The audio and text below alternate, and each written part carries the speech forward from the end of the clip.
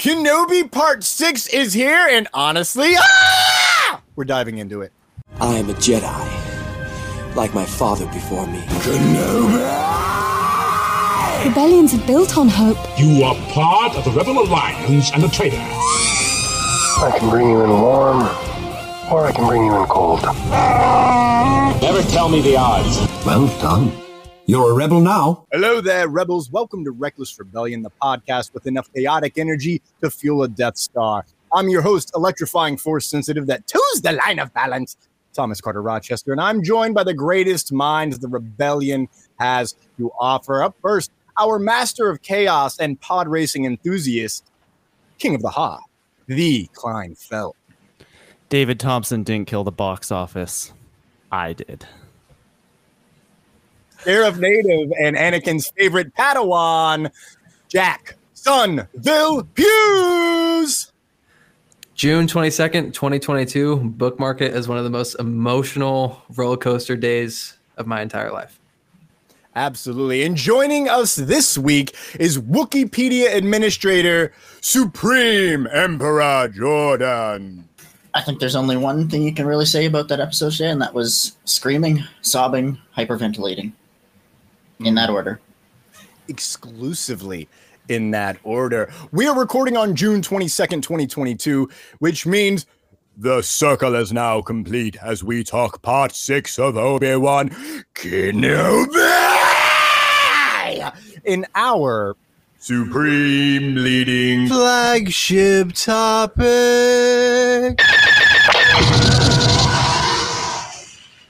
And we will cover the most important single story of all time in the galaxy of Galaxy News in the Rebel Report. But before all of that, let's check in with the smartest execute order 75% of this podcast.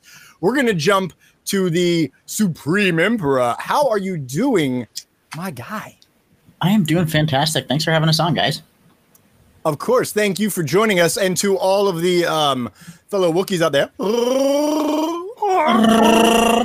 That was good. That was good. Rumor has it you're also up there around the Hoth sector. What's your weather like up there? We're hitting highs of mid to high 30s, so it's That's about time. Celsius. It's about time to shave that Wookiee pelt. Exactly. That is Celsius. The Canadians are taking over, boys. It is happening. We've done it. This is the proper system. I like how we have 2 Canadians and 2 Floridians. Somehow, Palpatine returned. Klein, And the chaos will ensue. Oh, yes. Madness. Klein, what's your weather like? Is it still, was it cold last week or hot last No, week? we were flooding, man. We're underwater. Yeah. We're underwater, still continuing to be underwater. It hasn't rained quite as much as it was last week. It's looking a little less like Camino, a little more like Dagobah. But I'm here. I'm thriving. I don't know. Nothing super crazy going on. Wow, that's a surprise. Jack, how you doing? Jack Sonville Hughes. Anything crazy going on in your part of Florida? There's always crazy things going on in my part of Florida. I just signed, kind of signed a lease today to move out for the very first time. I know I'm growing up, guys. I'm a Padawan now. That will be happening in mid-July. Excited for that. I don't know, Thomas, there's one thing I want to talk about. Do we talk about it at the top, just like real quick, just a shout out, or do we wait till the end? I don't know. It's about one of our other friendly neighborhood podcasts out there. We'll do it at the end. Okay, we'll do it at the end. We love our people. Yeah, I'll sum it up and just say, it's been an emotional roller coaster of a day. Lots of stuff going on, lots of personal stuff going on for all my friends, including myself. Like it's all been great. Some bad, some good, some great, some amazing. But we're here to talk about Star Wars. I can't wait. Yeah, it has been a day. It's been a great day. I've cried for so many different reasons. It was Kenobi, then it was Crowley, then it was Klein, then it was Jack, David, my mom, a dog I saw was just too cute not to cry. I mean, the tears have been flowing all day, and I'm going to blame little Leia. But before we can dive into our supreme leading flagship topic, we have to get the favorite. It's the favorite segment of every episode we've ever had with a new person, and that is the Supreme Emperor Star Wars origin story. Huzzah, huzzah. All right, so my story starts back in the early 2000s. Now, it wasn't the movies or anything like that for me. It was a used copy of Heir to the Empire that I picked up at a used bookstore. Growing up, I knew the basics of, like, you know, Darth Vader is Luke's father and all that. That was the one that did it for me, though. That was the one that sucked me in. I devoured that trilogy, went on to the Jedi Academy trilogy, and then just started snapping up everything I could find. Didn't matter if it was like midway through another series I hadn't read. I'll just get it, and Wookiepedia will fill in the gaps. Here we are now, 2022. Haven't looked back since. Still digging into the rabbit hole. So what you're saying is you're a big Thrawn guy. Yes. Oh, man. Everyone drink, Thomas. We're taking over! Suck it, Klein. Thomas loves Thrawn. He brings him up every episode. I'm surprised he didn't use his full name. Go ahead, Thomas. You can do it. Grand Admiral Mithran Urodo. Exactly. There you go. Thank you, There Klein. it is. Everyone at home drink. Wow, that's so you got in with the books, which is fantastic. Yeah, that was just kind of what hooked me. Like, and then I saw, you know, Revenge of the Sith when it first came to theaters. I saw that, and then that just kind of furthered the rabbit hole. Can I ask a question, Jordan? Yes. How old are you? Because I have a feeling that you are around. Were you privy? Were you cognizant of, like, when episode 1 and episode 2 were coming out? Were you old enough, I guess? Yes. Okay. Cool. And the movies they weren't. That's amazing. I mean, those books are absolutely incredible. So that's awesome. We've had people. It's funny, Thomas. We've had people come on and talk about the movies that have hooked them. We've had people like Jack, who's TV and the sequel trilogy. For me, it was the Lego Star Wars video game. Like, we've had. It's funny how different everyone's stories are. Yeah, and we end up all at this exact same point. Exactly. Crying over a grown man saying goodbye to a little girl. Or saying hello there to a little boy.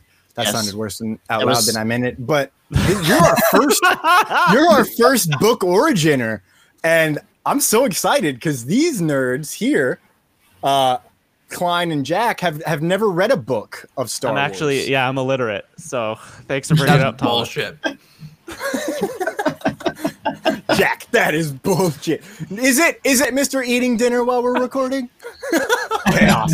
At least it wasn't like an apple, like crunch. It's a cookie. Leave me alone. You didn't bring cookies for the class? What a Padawan. Sorry, I didn't deliver them. Well, hey, it wouldn't be too far to get to me. I mean, Canada, different story. Let's go ahead and just jump into our supreme leading flagship topic.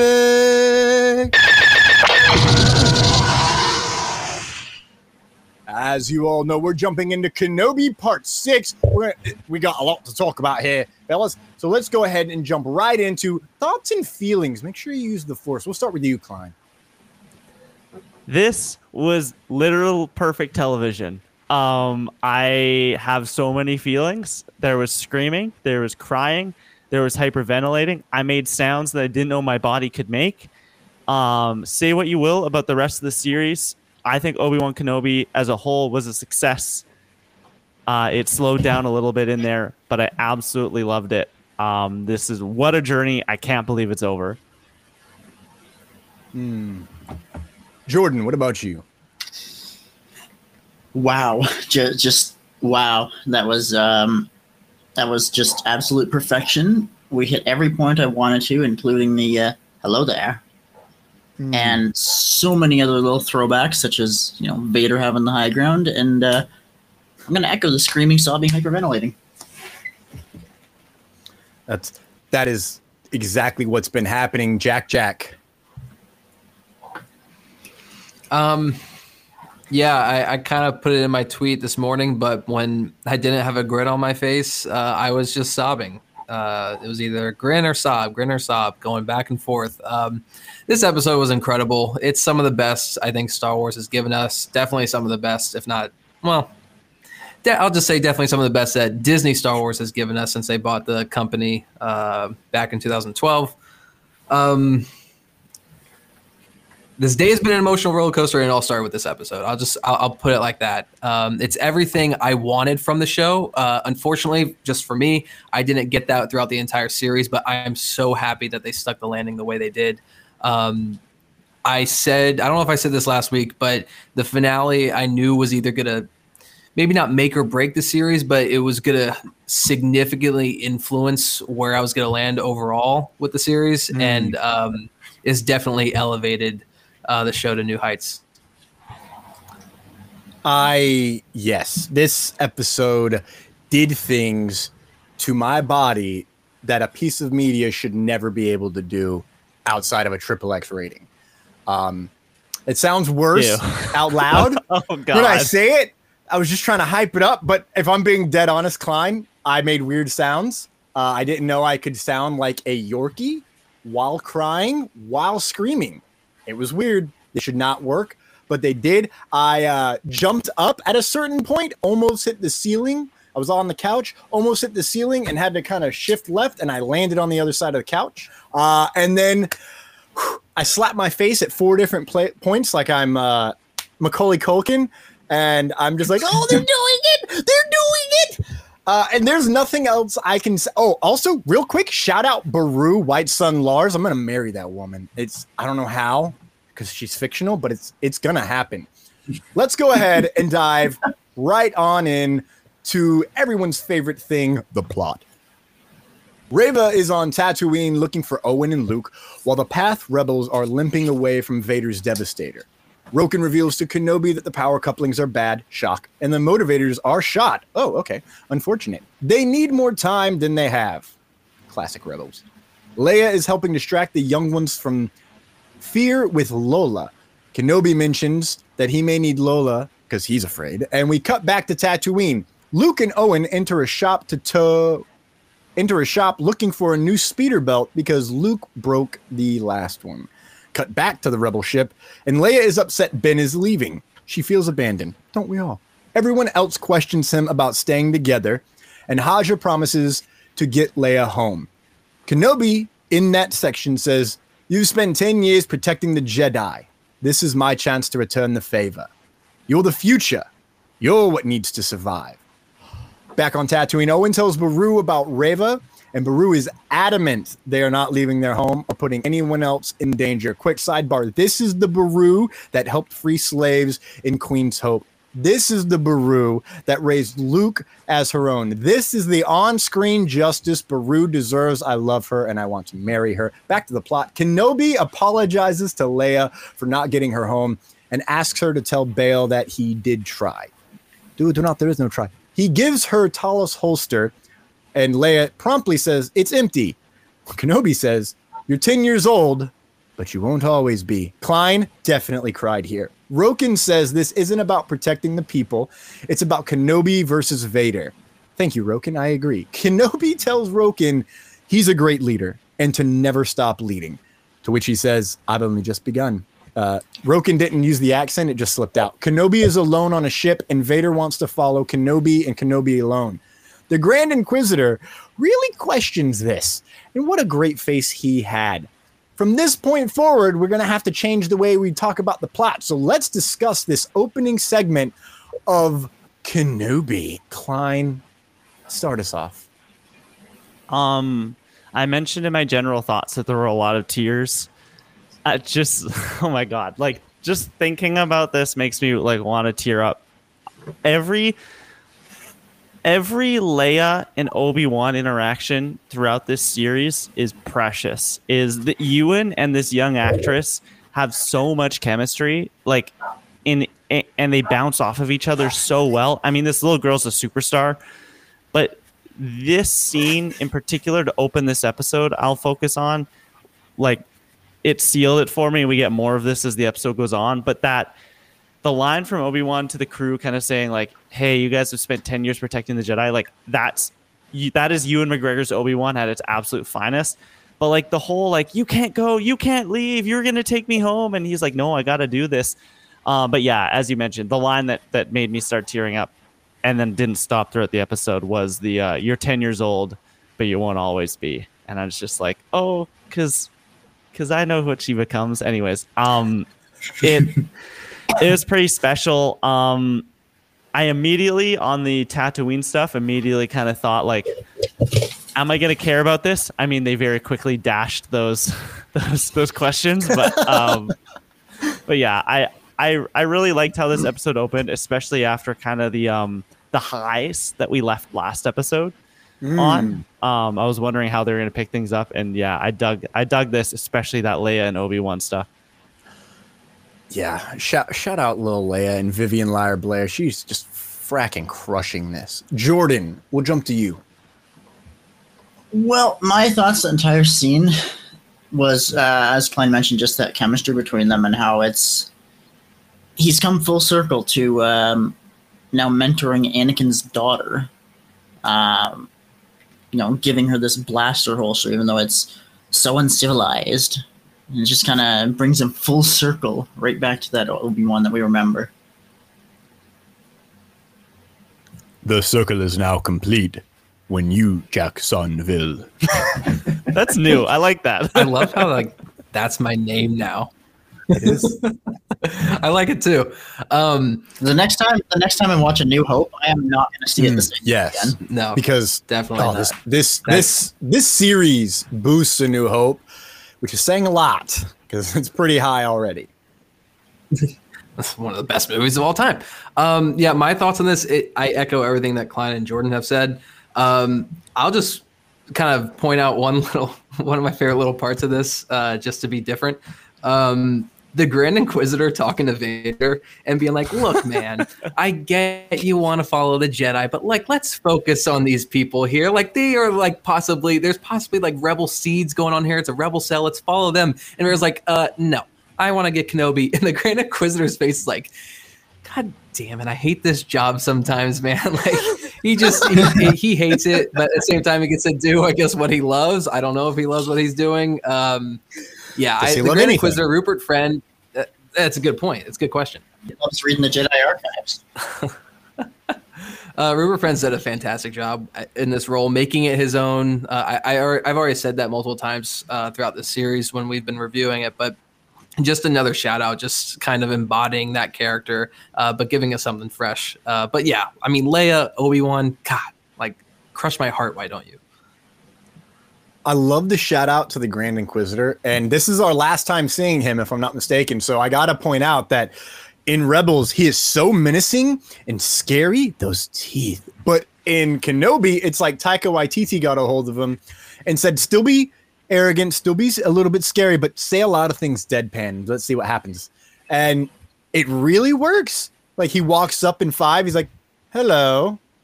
Dude, just so weird. And the face he makes is like when those gifs of puppies, when they get too close and they're just like, what are you doing? Back up. Oh, I don't trust you. And I'm pretty certain we'll get to this a little bit later, but I think someone ratted Vita out. You know what I'm saying? It might have been that Taika Waititi guy. Let's jump to Tatooine, where we're going to wrap up Reva's story to a specific point in the timeline. Owen tells Luke that Tuskens are on the hunt again. Nice. To hide and run if he needs to run, of course. Reva, wheezing along the way, crosses the perimeter as the Lars family gets ready. When Reva enters, she's blasted in a 2-prong attack from Owen pulling focus while he moves, and Beru blasting her from a single angle point. Owen stands tall against Reva, using a big pipe and smacking her in her wound, causing her to slice the pipe and force push boxes into Owen until she force pushes him off the ledge and he hurts his leg. My leg. Yeah, shout out Klieg. Owen tells Beru that Reva's coming, and Beru pops out and smacks the fuck out of Reva and tells Luke to run. When Reva says he loves Luke like his own, though, in this sequence, Owen retorts with so much grit that he is my own. Shout out Uncle Owen Lars. That's the scene right there where I'm like, oh no, I do like Owen here. And Joel Edgerton, right? That's the actor. Crushes it. Shout out Joel. I don't think I've seen him since that boxing movie, if I'm being dead honest. It's been a while. Reva follows Luke into Beggar's Canyon when he is spotted by Reva. She force pulls him down into the canyon, and this is where we will pause this storyline real quick. What do we think about this point of the Reva storyline on Tatooine before we jump to the rematch of the century? Start with you, Jordan. And it's interesting that we're seeing kind of her true colors come out. This whole series, I was thinking, she's embodying everything that it means to be a Sith. The betrayal, the backstabbing, the only out for yourself. And then this just takes it to a new level. She's going for that very core thing that Sith go for. Pure revenge. Where she wants to hurt Vader the same way that he hurt her. Interesting. We'll go to Klein. I dug this. I will say, especially being the resident video game expert here, I did find this whole sequence kind of video gamey, and they just with the knocking over, like there's like one. If there was one more gag, I would have been like, okay, like this, like she jumps over the barrels and then she does that. Like it just felt very like, okay, we have all these traps set up for her. It felt very Home Alone.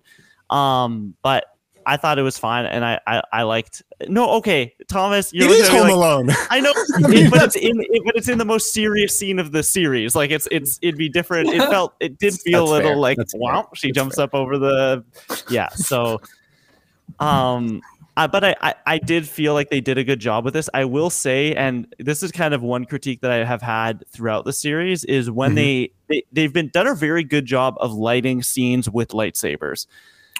But when they're doing that and they have no other light set up and there is no lightsaber, I find it very hard to discern what is actually happening on screen. Maybe it's because I'm watching it in the stark light of day on my TV and I can't see anything because I have sunshine coming into the room. But it's just like it is a note that I had where it is just maybe just a little too dark. Like maybe just have like some little ambient light. Maybe the sun is just coming up or something. Because it did bug me a little bit, but when she's walking around with just the red saber and that's the only thing lighting the scene, like it's cool as hell. Like there's nothing will ever look cooler on screen. Jack Sinville. I don't know why it's cracking me up so much. This was the one part of the episode that was very meh to me, and it's not that it's really bad or anything. It's just compared to what we get in the rest of this episode, it to me just doesn't live up to that. I mean, how could it? But the series has done a really good job of making me really invested in scenes that involve characters that we know survive, even though they're in like a life or death situation. And I think this is the one and only time where it just didn't really work for me. I didn't really care because I'm like, I know all these people make it out. I do think Moses Ingram was doing a decent amount here, but it really isn't until we get that convergence, which we'll get to later in the plot, where I start to really get invested in the story. So yeah, it was meh. I guess I'll say it now. I don't really like the editing choices made between cutting back and forth between this and the rematch of the century. It was kind of like, because again, like I just don't care as much about this story when we're literally seeing the rematch. Like it's fair to say that is the rematch of the century. This is Obi-Wan Kenobi and Darth Vader. And it was just, it kind of at points sucked the air out of the room, but everyone still did a really good job. I did like the writing of it. And Klein, you bring up a good point. I had an issue with the choreography kind of going around here or going on in the scene, and video gaming is the perfect way to say it or put it. But yeah, it's not bad. It's just not amazing either. Not great. I will say this is one of the moments, and there's a few throughout the episode that this is the episode where they, I think, had to tightrope walk the most around plot stuff to make it make sense in episode 4. And so there's little things like, has Luke seen a lightsaber before episode 4? But then he's knocked out for the entirety of her having the lightsaber out. So they have these little things happen so that it does make sense in episode 4. And I get it. They do a very decent job at providing at walking that tightrope. But there were instances where I'm like, oh, she has her lightsaber out. That's weird. And then they cut to him and, oh, okay, he is knocked out. That is fairly convenient, but I understand why you have to do that. Wow, you guys are just picking stuff apart really quick. I like what Jack said on the, he's like, this was meh. Did you guys feel that the Reva stuff up to this point was meh? Because I think Jack just wanted Luke to die so he could be a clone in the original trilogy. Thomas, that's what you wanted. Don't throw that on me, man. We're just bringing back Luke Skywalker. That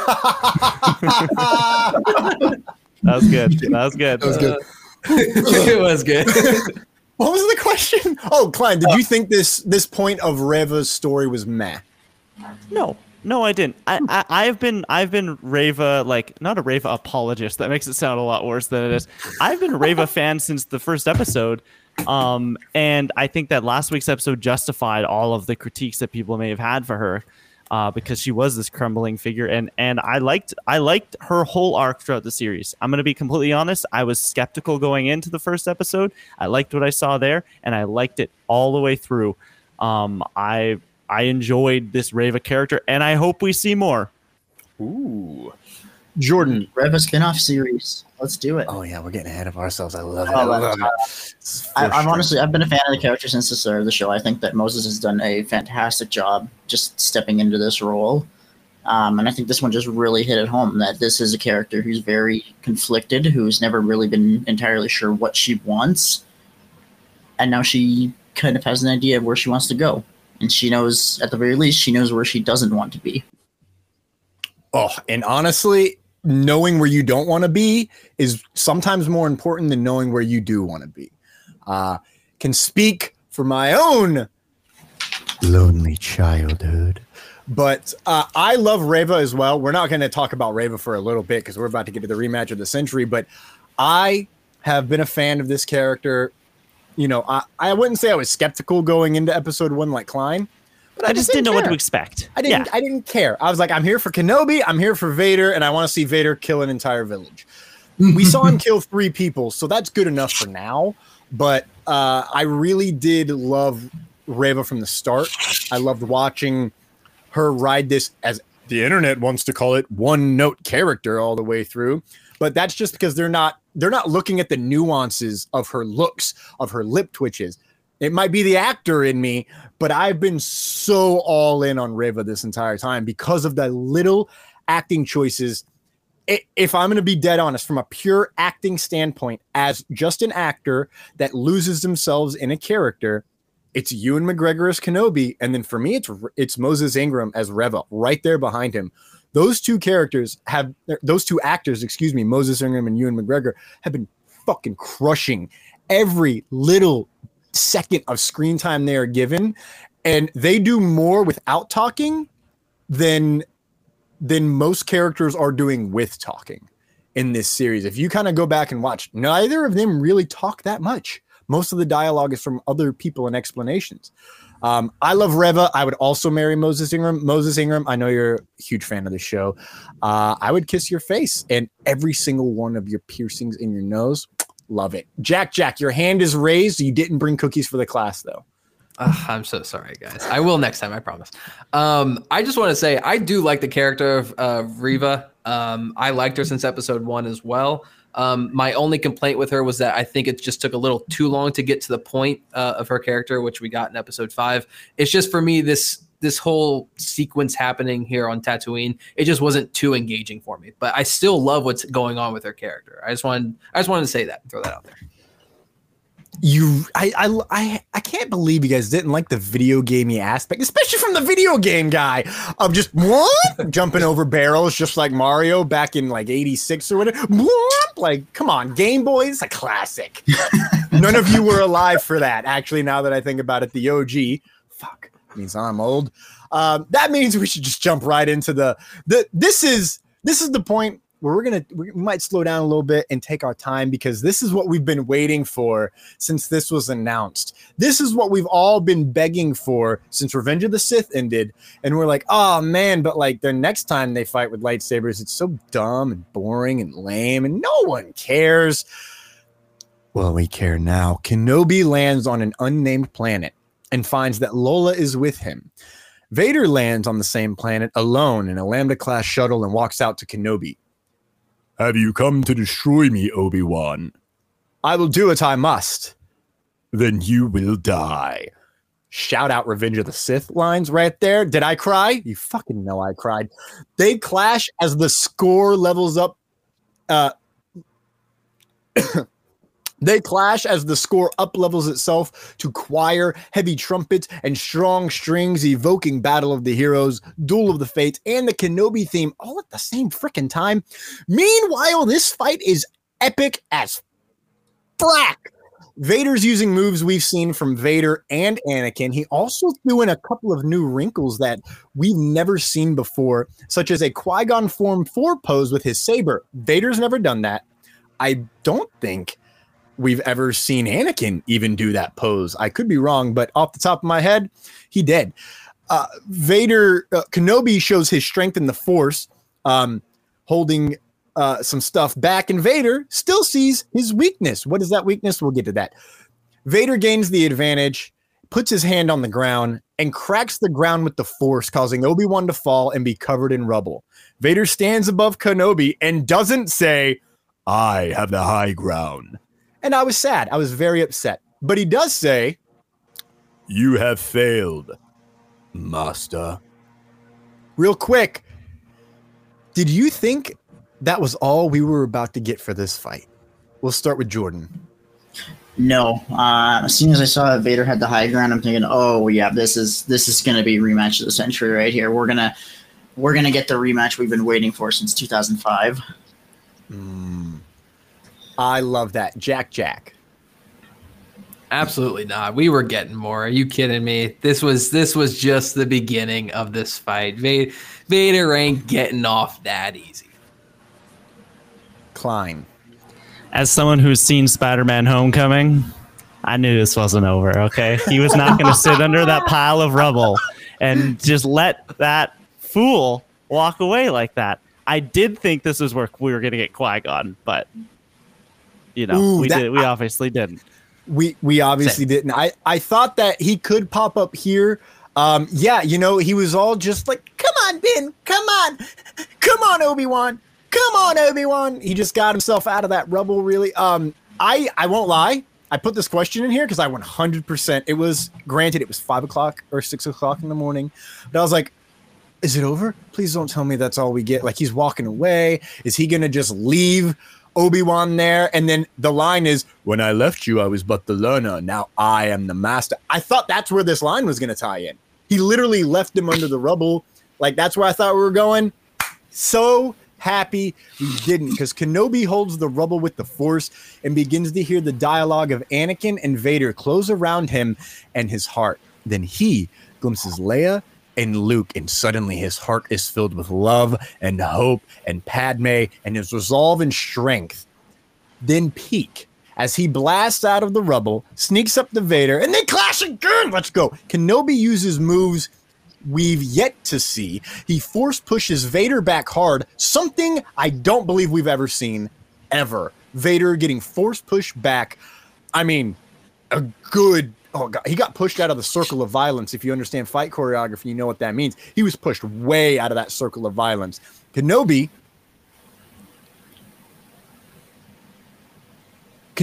then grabs a shit ton of rocks, lifts them up, and just chunks them at Vader one by one. All I could think is, it's not about lifting rocks. Yes, I did cry here. The score was so triumphant. It was just something else. And, oh, man, when he lifted the rocks and this, just fucking God sang down. Kenobi then uses his hilt to break the breathing apparatus on Vader's suit. He catches Vader in the back with the lightsaber and force pushes him away again. And with a leaping slash, possibly my favorite Kenobi lightsaber thing ever. It's super simple, but he jumps up, steps on a rock, gets a leap up like he's a Superman, punch him in the face, and he slashes down onto Vader's mask. The left side of Vader's mask, our right, of course, seeing the face of Anakin inside for the first time, Kenobi calls to Anakin. Vader then speaks with Hayden's voice and James Earl Jones' voice blended together in a super beautifully creepy, distorted way, saying, Anakin is gone. I am what remains. Kenobi apologizes, and Vader says, I'm not your failure, Obi-Wan. You didn't kill Anakin Skywalker. I did. Kenobi lets this settle in his mind and says, then my friend is truly dead. Goodbye, Darth. He walks away. As Obi-Wan leaves the planet, he senses in the Force Luke is in trouble and kicks it into hyperspace. Before we converge these storylines, Jack, I need you to educate the world on this fun fact you sent me this morning about Ahsoka, Kenobi, Luke, and some kind of mask. You like that, Klein? It's too bad it's an audio podcast because I know you were. Jack was just flaunting his stuff. I'm just like, oh yeah, look at me. I had a fun fact. Go ahead, Mr. Fun Fact. It's not even my fun fact. That's from Twitter because we cite our sources here at Reckless Rebellion. So really interesting tweet that I saw this morning on the Twitters. Obi-Wan broke the right side of Vader's mask, and Ahsoka broke the left side of his mask in Star Wars Rebels. But only Luke was able to fully unmask Vader and bring back Anakin. I don't even know if they intended that. I would like to think that they did, but honestly, it's kind of cool if they didn't even intend that, because that's what's great about film. That's what's great about television. That's what I love about this medium. That is just phenomenal storytelling. And even without that comparison that I saw on Twitter, I still think this show and this scene in particular did a fantastic job of re-emphasizing that the only thing that could bring Anakin back was the love for his children. Like, I just love that point so much.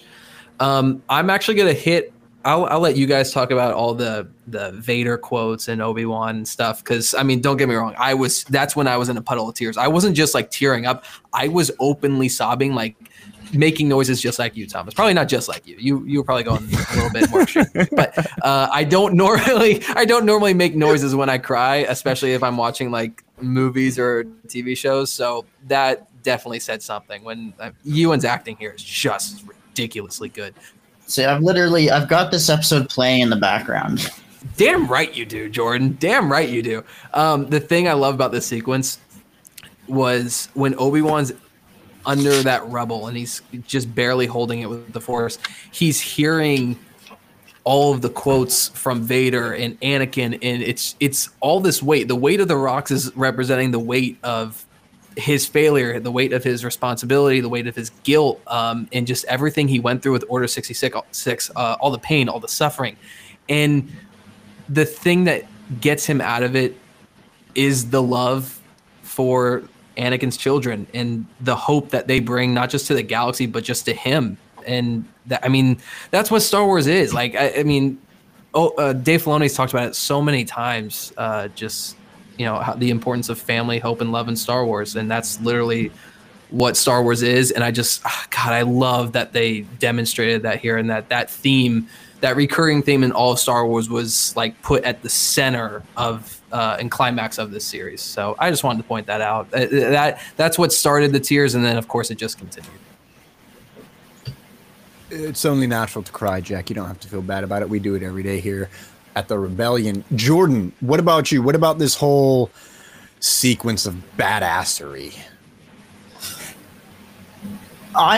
Everything. This is, like I said earlier, this is the fight I've been waiting for since 2005, and it was worth the wait. It did not disappoint at all.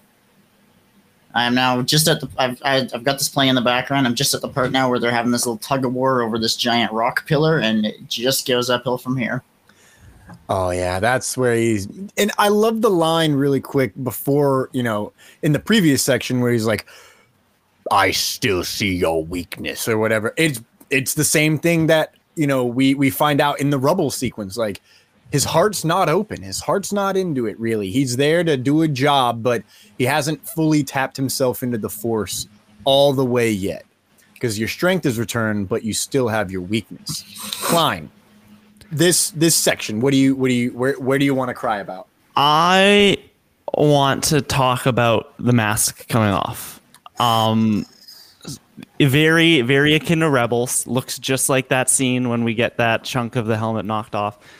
But it's funny. I'm going to say something, and I'm not justifying some of the terrible writing and some of the terrible acting even that happened in the prequels. But I know a lot of people have said that they just don't see how does that Anakin Skywalker become Darth Vader. Well, they don't sound the same. They don't even speak the same. Hearing a mix of James Earl Jones and Hayden Christensen saying these lines and delivering them identically, it was like holy shit, like they did it, like they bridged the gap. Like it's funny because remember last week when I think David asked the question, or was David even here? Someone asked the question, would you be upset if we didn't get any more Hayden? That was me. I thought, that was you, Jack? Okay, would we be upset if we didn't get any more Hayden after the flashbacks? And everyone said, yeah, I think so. I think he'll be in a lot of the finale. I think he'll be in a bunch of it because we hadn't gotten a lot of it. We didn't end up getting a lot of Hayden in this series. However, I still think that I still think that I'm happy with what we got because this particular scene where he is looking at his former master and saying this broken up line between Hayden and between James Earl Jones, saying that you didn't kill Anakin Skywalker, I did. Like he is ultimately saying like your friend is gone. There is nothing, because I do think that Obi-Wan, yes, he did make it look like I am going there to kill Vader. I think there was a part of him that was saying I am going there to see if he can still be saved, to see if there is any of him left, and there wasn't, and he ultimately doesn't kill him. He ultimately says, this isn't worth my time. My friend did die. He is dead. He died on Mustafar.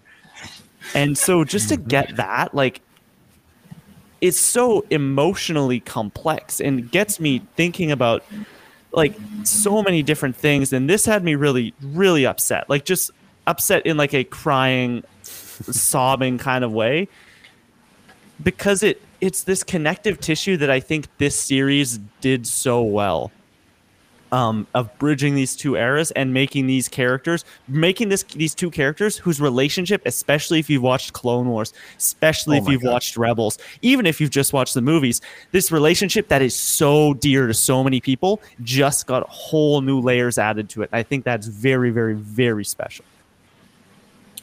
Yeah, I had a feeling this line of some sort would come up simply out of the Vader comics and really the Thrawn Alliance's book, Derek Kleino, where Vader and Thrawn go on a mission to Batuu, and then it has flashbacks of Thrawn and Anakin meeting on Batuu. Right? Yeah. That's the Thrawn book. Okay, we're good. I read too many books about Vader. Sorry. Get them all confused. We have flashbacks to Anakin and Thrawn meeting on Batuu, and you see the similarities of Anakin and the similarities of Vader, and then the juxtapositions of how very different they also are. And it's a consistent thing in that book where Thrawn instantly recognizes the moves are the same. He uses the exact same technique. And I taught Anakin that one thing, and he just randomly uses it on this exact same mission that follows the same beats. Like you go to this building, then this building, then that building. Oh, we're going to the Black Spire again. How about that? The whole time he keeps pushing like, yes, General Skywalker. I knew him, blah, blah. And he's just like, the whole way, he just keeps saying, Anakin Skywalker is dead. And at the very end, he mentions he's talking about a story with Anakin and how it compares with his mission with Vader. And he lets it sit there. He's like, mentions, I'm trying to remember how it does, but Vader says, Anakin Skywalker is dead. And Thrawn just whispers, I know. And I think the dialogue for Vader is, he does know. He knows. If he doesn't know, then he suspects. Should I kill him? No, he's far too great for the Empire. Like, it's dead on, and this is exactly where I thought this would come from. Of course, from a certain point of view, that line in Return of the Jedi, everyone's always giving him some shit about it. Good old Ben, good old Force Ghost Ben. But here, we now understand why he has that very specific point of view. The blending of voices, as everyone has said, is fucking amazing. It's audio production, like just gold. Like, it is whoever did the sound design for that is brilliant. There's even a little earlier when he gets slashed and is the wheeze screaming that we kind of get. It's just perfect. Yeah. It is. It's so it's unlike anything we've heard come out of Vader before, but it is so, like, it fits and it's scary, and you're kind of seeing this, like, badass, this the embodiment of evil in this universe, like, kind of like weak for the first time, and it's freaky. It's very freaky because he's straight up getting his ass beat. It's as if I don't know, man. He should. It's a weird thing. I don't get it. Finish the job. When you got a guy almost in the dirt when you're playing football, you don't just let him go. You literally drive his skull, you drive his helmet, you drive his shoulders. There we go, the safe way. You drive his shoulders into the ground. You definitely don't try to kill them like we did in the 90s. But you got to finish the job there, Vader. But the blending of voices is something that, if I'm not mistaken, also happened in Rebels to a lesser extent. It was more Matt Lanter, less distortion once that mask comes off, which is another just peak moment. You have the two voice actors for Anakin and Ahsoka working together finally for just one quick moment in Rebels when he is Vader, the thing that anybody who's ever done an Anakin thing wants to be the Vader version of that. Who the fuck wouldn't? I named one of my shoes at work today Vader because it blew up and I had to tape it together. True story. I named the other one Anakin because I was like, well, fuck it, one's alive. But when I want to jump back to Kenobi and the rocks, when he lifts them all, let's not sugarcoat it. He's got his arms out. Space Jesus is back, baby. He's out there lifting rocks. He ain't even throwing them at him. He's just got his hands there. Goddamn right. And they're just flowing with his mind. He does throw a couple. There's a couple cheap shots that Obi-Wan gets, and I'm like, that seems very un-Obi-Wan. There's one where he slashes and pulls the rock into Vader as he's slashing. I'm like, that is not the Jedi way, my friend. Yeah, Vader had just done the exact same thing to him. Well, and then Vader hits him with his hilt as well. So, like, it's like both of them are getting cheap shots. But when he did that, I'm like, this is not the Obi-Wan that we know. This isn't our old civilized Obi-Wan. No. This is uncivilized Obi-Wan. Also, weird little touch. I think this is the only other time, I don't know if this was on purpose, but in A New Hope, I always thought it was funny that Obi-Wan just refers to Darth Vader at one point as Darth. And he's the only one who ever does that. And this is the only other time we get that. Like, this is the only other time anyone else ever calls him just Darth. And I don't know if that was intentional, but I really like it. That was a nice little tie-in. I loved that, especially because I was very confused. What was it, 97? I was 7 when I saw A New Hope. It's been 23 years, and this entire time, I'm always like, why the fuck did he call him Darth? That doesn't even make sense. Like, because everyone's a Darth, right? Yeah, yeah, exactly. And the way he says it, he's like, you're only a master of evil, Darth. And I'm like, okay, he's just being Alec Guinness. When he calls him Darth here, goodbye, Darth. It's got so much like venom and a little bit of hatred, just also mixed with pity and just a good old fucking walloping of sarcasm right there. It's just like, all right then, Darth. Instead of calling him Lord Vader, everyone's like, Darth. No, man, Darth. It's a fucking nerd. Jack. Bring us home with your point. Yeah. God, Thomas, I have so many points. Real quick, just another shout out to the voice work here, the sound effects or sound design, I should say. They redeemed the awful Revenge of the Sith when Vader screams Obi-Wan. It is talk about the great sound design. This is like the perfect mix of Hayden and James Earl Jones. When he screams Obi-Wan at the end, I was like shocked because I was like, holy shit, that sounds so good.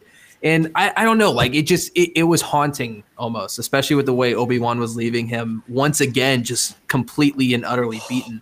But the other point I wanted to make was, Thomas, I guess I got to tell everybody this. So I texted Thomas last week saying that I was nervous that they weren't going to reference the line from Return of the Jedi where Vader tells Luke that Obi-Wan once thought as you do. Thomas, I'm getting nervous because I really want them to reference it. They don't have to, but like I think it makes so much sense to do that. And even though that line wasn't as much of like a motivating factor in this show as I thought it would be, and honestly, at the end of this episode for the first time, I was like, oh, wow, so they really didn't use it. But then I rewatched it, and I watched Ewan McGregor's acting when he's saying I'm sorry for all of it, or even when he just sees Anakin's face. It's for a split second when he sees Anakin and he says Anakin, it's like, oh my gosh, my friend is still under there. I can try to connect with him real quick. Like I who knows if this will work, but like I see my friend and he's just overcome with all this emotion. And even though they didn't like directly say it, or he didn't say like come back to the light or anything, him just saying I'm sorry for all of it, which I'm sorry to bring it up again, but Dave Filoni literally just talked about it at Star Wars Celebration, which is like one of the hardest things to do is to say I'm sorry. He's saying I'm sorry. He's trying to reach out to his friend. It's an indirect but also very like clear way of saying like, please, like this doesn't have to be you. Like this doesn't have to continue. And then, of course, very quickly, Anakin just shuts that shit down by saying Anakin is dead. And, like, I'm basically only Vader. It's only evil. I did this. Like, you think I'm your failure, but really, I killed Anakin Skywalker. It's just, god damn, this scene was so fantastic. I'm still not over it. I just listen to all you guys talk about it. I'm like, I'm still in awe about what's going on. It's in the lighting, too, of the lightsabers. Oh, yeah. Awesome. I'm glad you brought up Celebration there, because there was one line from Celebration that really stuck with me. And that was when Ian McDermott got up on the panel and he told someone, and if you're expecting to see, the Emperor live in person in the flesh anytime soon, don't get your hopes up.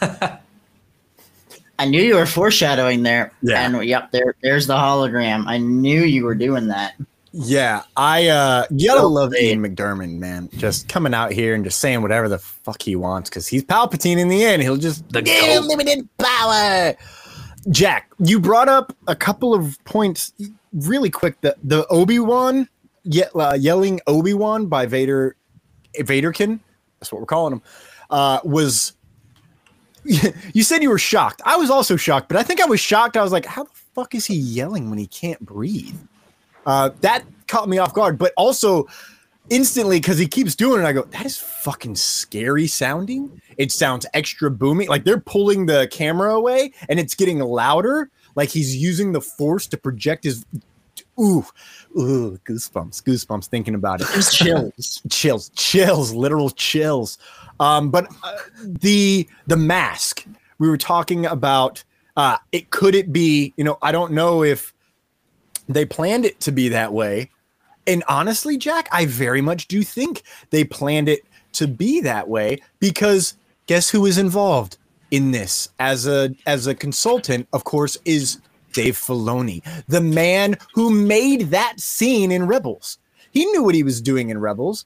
Oh, so Ahsoka gets to see a glimpse of Anakin, but no one gets to see his full face until Luke. Well, now Kenobi also gets to see a glimpse of Anakin, but no one still gets to see the full glimpse until Luke. And that is where good old trusting Dave Filoni always gets you, man. This show is so fucking good. And we haven't even finished the plot. I just realized. Jack, you apparently have another point. I have another one. Another one. Last one. It's quick. I did mention it, I think, maybe in like my quick episode 3 thoughts or part 3 thoughts for this show. But this episode really played into that idea that Deborah Chow mentioned in an interview, that Vader is not fully formed yet. The way he carries himself in the show is still it's so reminiscent of Anakin. He still hasn't gained mastery of his impulses, of his anger, of his rage, of just those flaws that kind of led him down to the dark side. And I love that contrast compared to like Rogue One, compared to Rebels, compared to New Hope, where he carries himself much more like an admiral, like a general, like a politician, like someone with status, where here he's still just like a petulant child. Like he's just still overcome with all this emotion and all this rage and suffering. I just wanted to point out that contrast because I love that it's still 9 years before New Hope, probably like 6 years, maybe 7 years before that stuff in Rebels. So there's still a lot of time for him to gain more mastery in the dark side of the Force. Yeah, I think we are 6 years away. That was season 2 of Rebels. So you're right, Jack. We're about 6 years away from that. What I like about what you just said, and I would like to utilize a very quick retort, it's Kenobi. Kenobi is his white whale, if you will. That's the one who got away. His great white buffalo. Let's converge this storyline and finish the actual episode. Reva whips out her red blade, approaches an unconscious Luke, and sees herself laying there. We then get flashbacks ensuing of her being stabbed by Anakin and by Vader. And whenever she looks at Luke, it is switching between Luke and young Reva. She raises her saber, and we cut to Kenobi landing and running to Owen and the motherfucking goat of the show, Beru, looking for Luke. Just then, Reva walks up with Luke, places him on the ground. We, as the audience, know Luke's alive. Shout out. Owen and Beru do not know Luke's alive. Neither does good old Benethan. They take Luke inside, and watching Beru cry was really painful for me, guys. I don't know what it was. I mean, watching Owen cry a little bit really hurt me. I hate watching other guys cry. That's why I don't look in the mirror when I cry.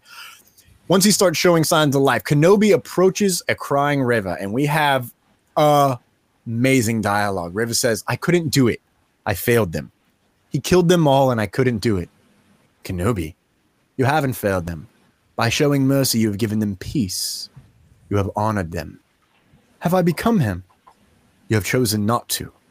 Who you become now, that is up to you. Reva takes her saber out. And I genuinely thought she was going to kill herself. Places it on the ground in front of her. Kenobi stands, extends his hand as a sign of mercy. Now you're free. We both are. Before we start jumping around the galaxy, how do we feel about the closing of Reva's story? We'll start with you, Jordan. I'm happy with it. It definitely left it left her coming back on the table, and I'm all for it. Klein. It's funny. I said that I've liked this character the whole time. I did like her, but I didn't know if I needed any more of her, I guess, after the show was done. I liked her in this story. This and this sequence with Luke, and then this sequence talking to Obi-Wan.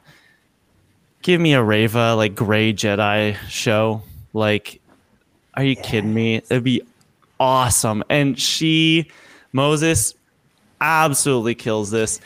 I mean, Ewan this whole time has been just a powerhouse. Like, his performance as Obi-Wan is just absolutely incredible. It's amazing to see what he can do with actual capable writers and not George Lucas. But this blew me away. Like, just the nuance in his voice and his eyes and just the look on his face. Like, he is telling so much more than he is even saying, and he is saying a lot. But I do love that. Like, that line. It's funny. I always think of lines of like on like, what could I see as like a dumb Photoshop wallpaper with like the Sons of Tatooine or whatever. And that line of who you become now, that is up to you, is like, I'm like, that's inspirational poster shit. Like, I'm all over that. That's a parable before Clone Wars right there. Jack. Oh, for sure. Yeah, now you're free. We both are. Guys, it's so much easier.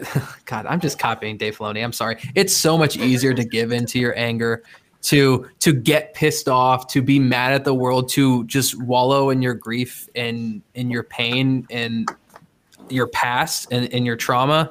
And look, there's a lot more that goes into it. It's not easy, but what the world always needs is who you can become and who you can be when you cling on to hope and their strength and love and mercy. Like, I love the messages here. And I love that Obi-Wan is just kind of really quickly, but it also just fits with where the character's at. He's already kind of becoming that mentor, and he's back to being that Jedi master who isn't just like a Jedi master because he can swing a lightsaber really well and because he can use the Force, but because he has experience and he has knowledge and he has wisdom, and just the fact that he's gifting that right now the fact that he gifted to Reva in that scene, it's just powerful. I didn't really know where they were going to go with Reva in terms of is she gonna die? Thomas, I never really thought about her killing herself, but like looking back on it, that was a very legitimate like possibility. Would have been very sad. That would have seen the Obi-Wan cradle most likely if that had happened. But yeah, I'm glad that they did what they did. That I'm glad they let her live. And because Star Wars has kind of a history of making people turn back to the light and then killing them off right after, which gets a little old. So I'm glad they kind of left the door open with her, and I hope we do see more of her. I don't know if it's going to be her own show, or God only knows what she's going to do, or if she just goes off and lives just like a normal life and a peaceful life, becomes a farmer. Who knows? But yeah, this maybe Obi-Wan goes, "Hey, I know a guy who owns like one of those weird meat slicing plant. Like you can go and cut those cubes of meat. Like eat some crate dragon every day." Exactly. Why not, man? Why not? Indeed, Jack. Why not? Indeed, because crate dragon probably smells really bad, man. The meat, or just the dragon itself? Both. That meat's probably. I feel like it'd be more like a gamey roast. That's true.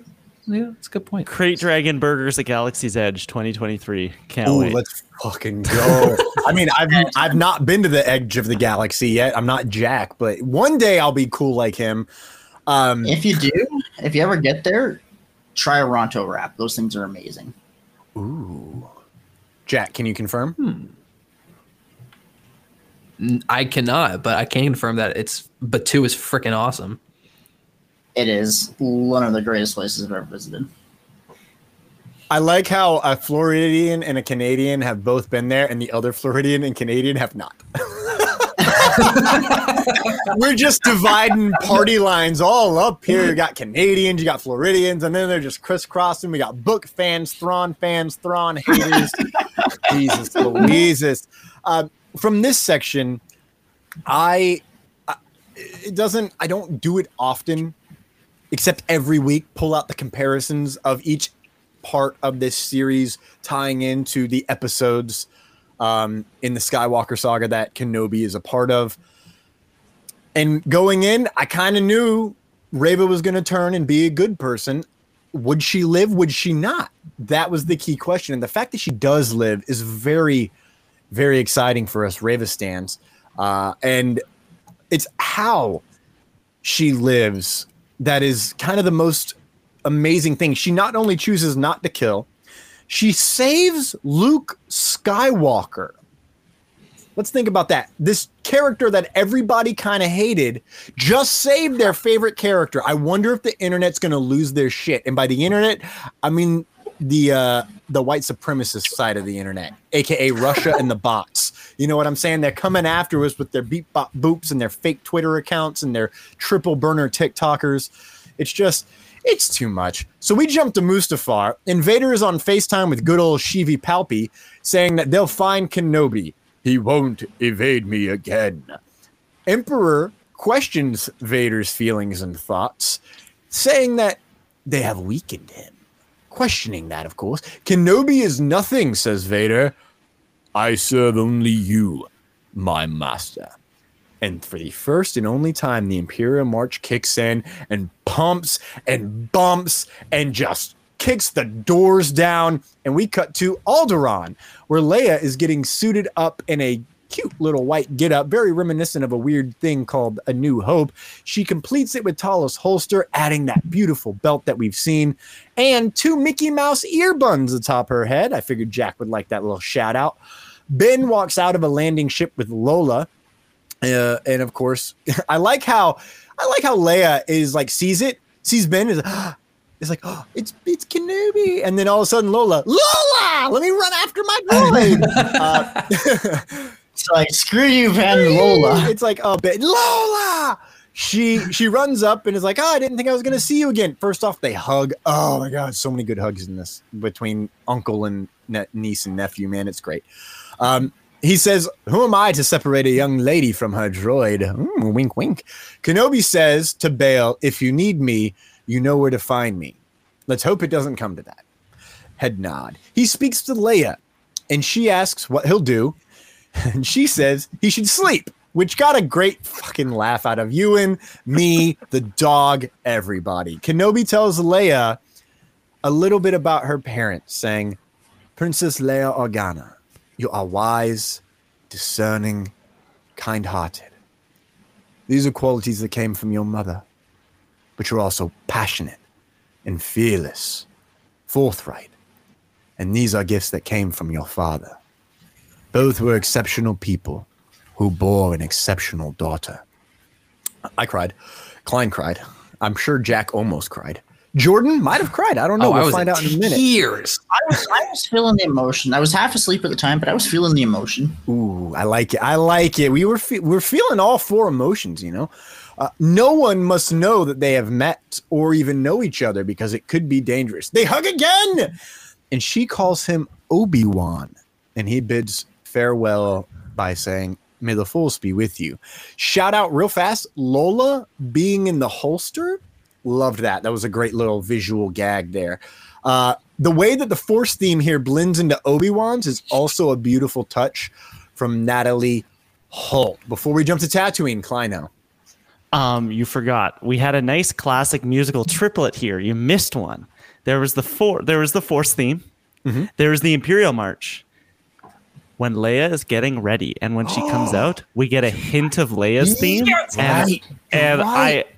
I felt things like, oh man, dude, oh my God! Well, then the entire Leia's theme plays when he's talking to her about the parents. The entirety of Princess Leia's theme plays. I'm like, that's why I was sobbing. This was part two of me just. It was that into the force theme because the force theme will make me cry no matter what. Whenever it plays, no matter what. I really enjoyed how the Disney Plus captions too were just like the Force theme plays, but then they're not like binary sunset anymore. It's the Force theme, guys. Sad. They didn't put up any other. The theme is playing, not even for Kenobi at any point. They don't mention anything about music. I don't think they even mention the Imperial March. Do they? Yeah, they do. They do on the subtitles. Yes. So basically, if you're an OG song, you get mentioned unless you are Leia. Boo. Thanks a lot for that, Disney. Jumping back to Tatooine real fast, we'll wrap this up. Obi-Wan packs up his cave, heads to the Lars homestead. He tells Owen he was right, that Luke just needs to be a boy and the future will take care of itself. The only protection he needs is Owen and Beru. He walks away, and Owen stops him and asks if he wants to meet Luke. He brings the Skyhopper toy to Luke and says, hello there. Fuck yeah. Kenobi and Aope walk towards Beggar's Canyon, and suddenly, Klein, I was right, Qui-Gon Jinn appears. Kenobi says it took him long enough, and Qui-Gon says he was always there. Obi-Wan just wasn't ready to see it.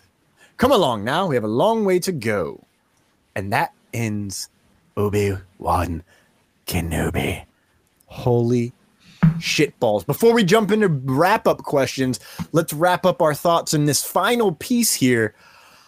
The Mustafar, the Alderaan, and the Tatooine of it all. Jordan, where do you land? I quite literally, during those final scenes, I physically shook. Especially when he walks up and just went, hello there. I physically shook and was like, yes. I can't believe we got it. I cannot, one, I can't believe this series is real. 2, I can't believe we got it as good as we did with Vader and Obi-Wan. 3, he said the line. How is this a real thing? How we live in the best timeline. And he did the pose. Oh, yes, he did the pose. That's when the theme. That's when the song kicked in super hard. That's when the score went.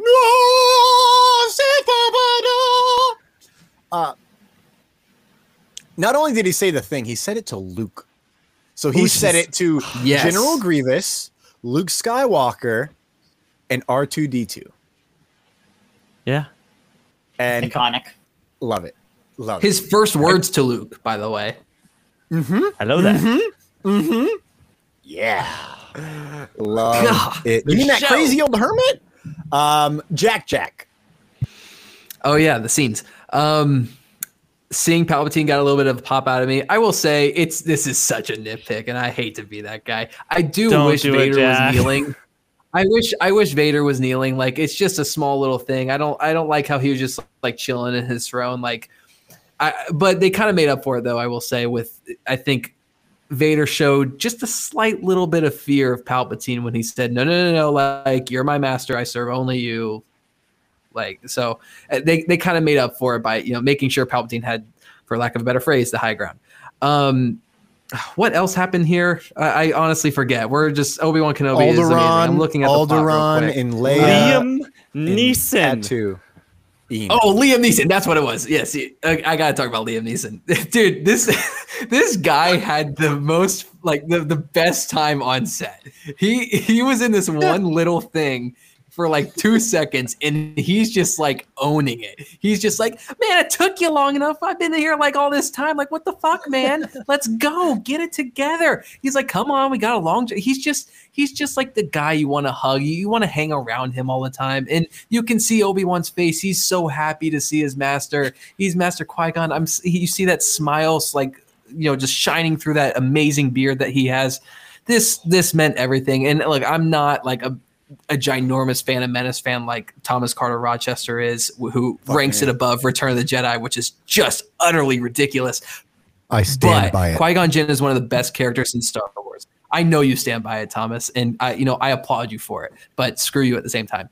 Qui-Gon Jinn is one of the best characters in Star Wars. Liam Neeson crushes the role. All the people saying that this show, not just this scene, but like this show was just a lot of like Star Wars fan service. Stop it. Get help. You're wrong. Usually I'm understanding of opinions, but it goes so beyond just like basic surface level fan service. I'm sorry. I know. Yes, I'm gonna stick on the Liam Neeson at all as well, because the Obi-Wan goodbye with Leia is fantastic, but the Liam Neeson, I can remember when we were doing predictions leading up, and I said Liam Neeson's in the show and Natalie Portman's in the show. I went 1 for 2, so I'm going to take that. Well, you went 1 for 3, Mr. Calcastus. Easy there, buddy. We don't need. Hey, we'll get to that. Okay. Cal Kestis, he's coming in next week's episode. It'll be the one. Miss Marvel next week. Cal Kestis will be there. But the Liam Neeson of it all, like, it's so funny because when we were hypothesizing how will he show up in the show, how will he be there, and we kept thinking Obi-Wan's going to be at the end of his wits. He'll be down and out, and he'll need a motivator. He'll need this, and he'll get some wise advice from Liam Neeson.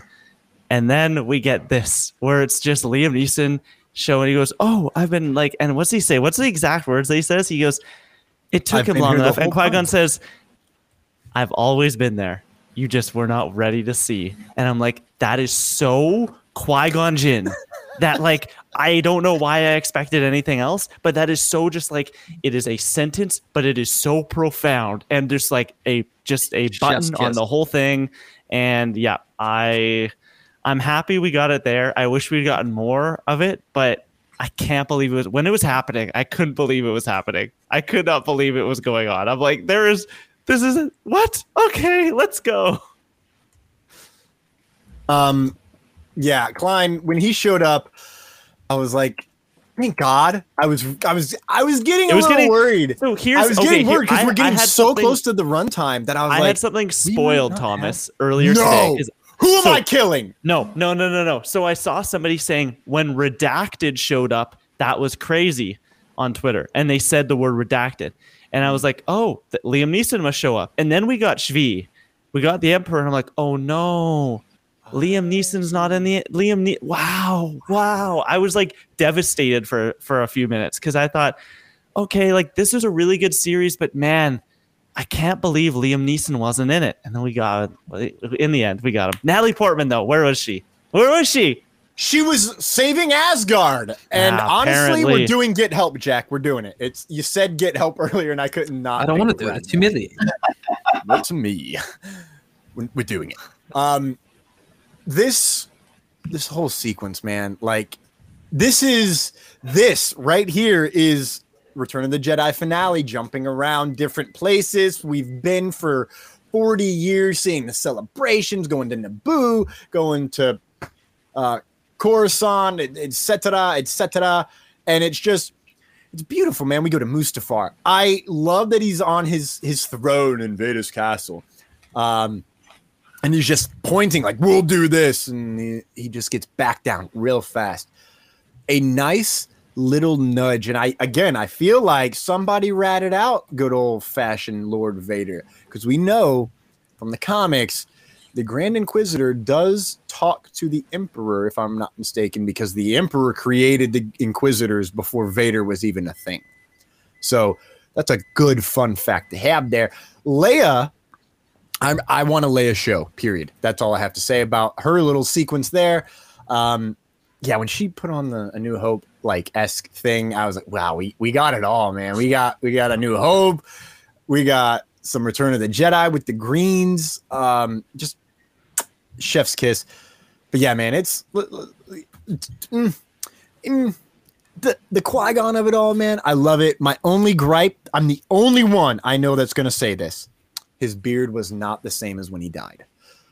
I know that shouldn't bug me. Shut up. I know it. I'm saying I know it shouldn't bug me, but my OCD was like, it's wrong. His beard is too thick to be the same one. It's a beard and not a half beard with a long goatee.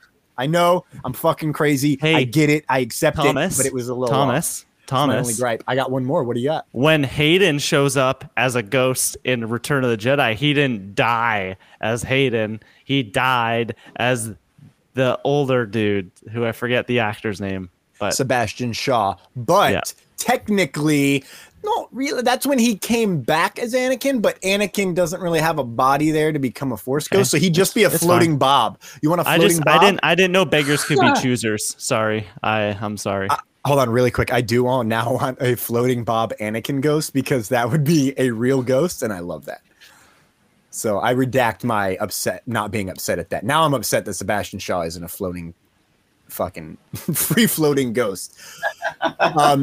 Before I jump to you, Jack, what I really want to talk about here is this scene between Owen and Kenobi.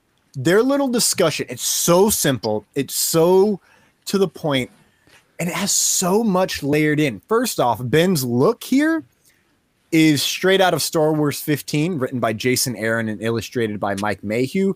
Research says he's not related to Peter Mayhew, so, safety first, got to check it. And in the original script of Return of the Jedi, Ben and Owen are actually brothers. And as we know, Ben mentioned having a brother that he never knew. This episode, this discussion, them having this disagreement the whole time, but at the end of the day, it's like, you were right. I'm sorry. He should be this. That's brothers, man. That's the relationship that Obi-Wan and Anakin didn't get to have.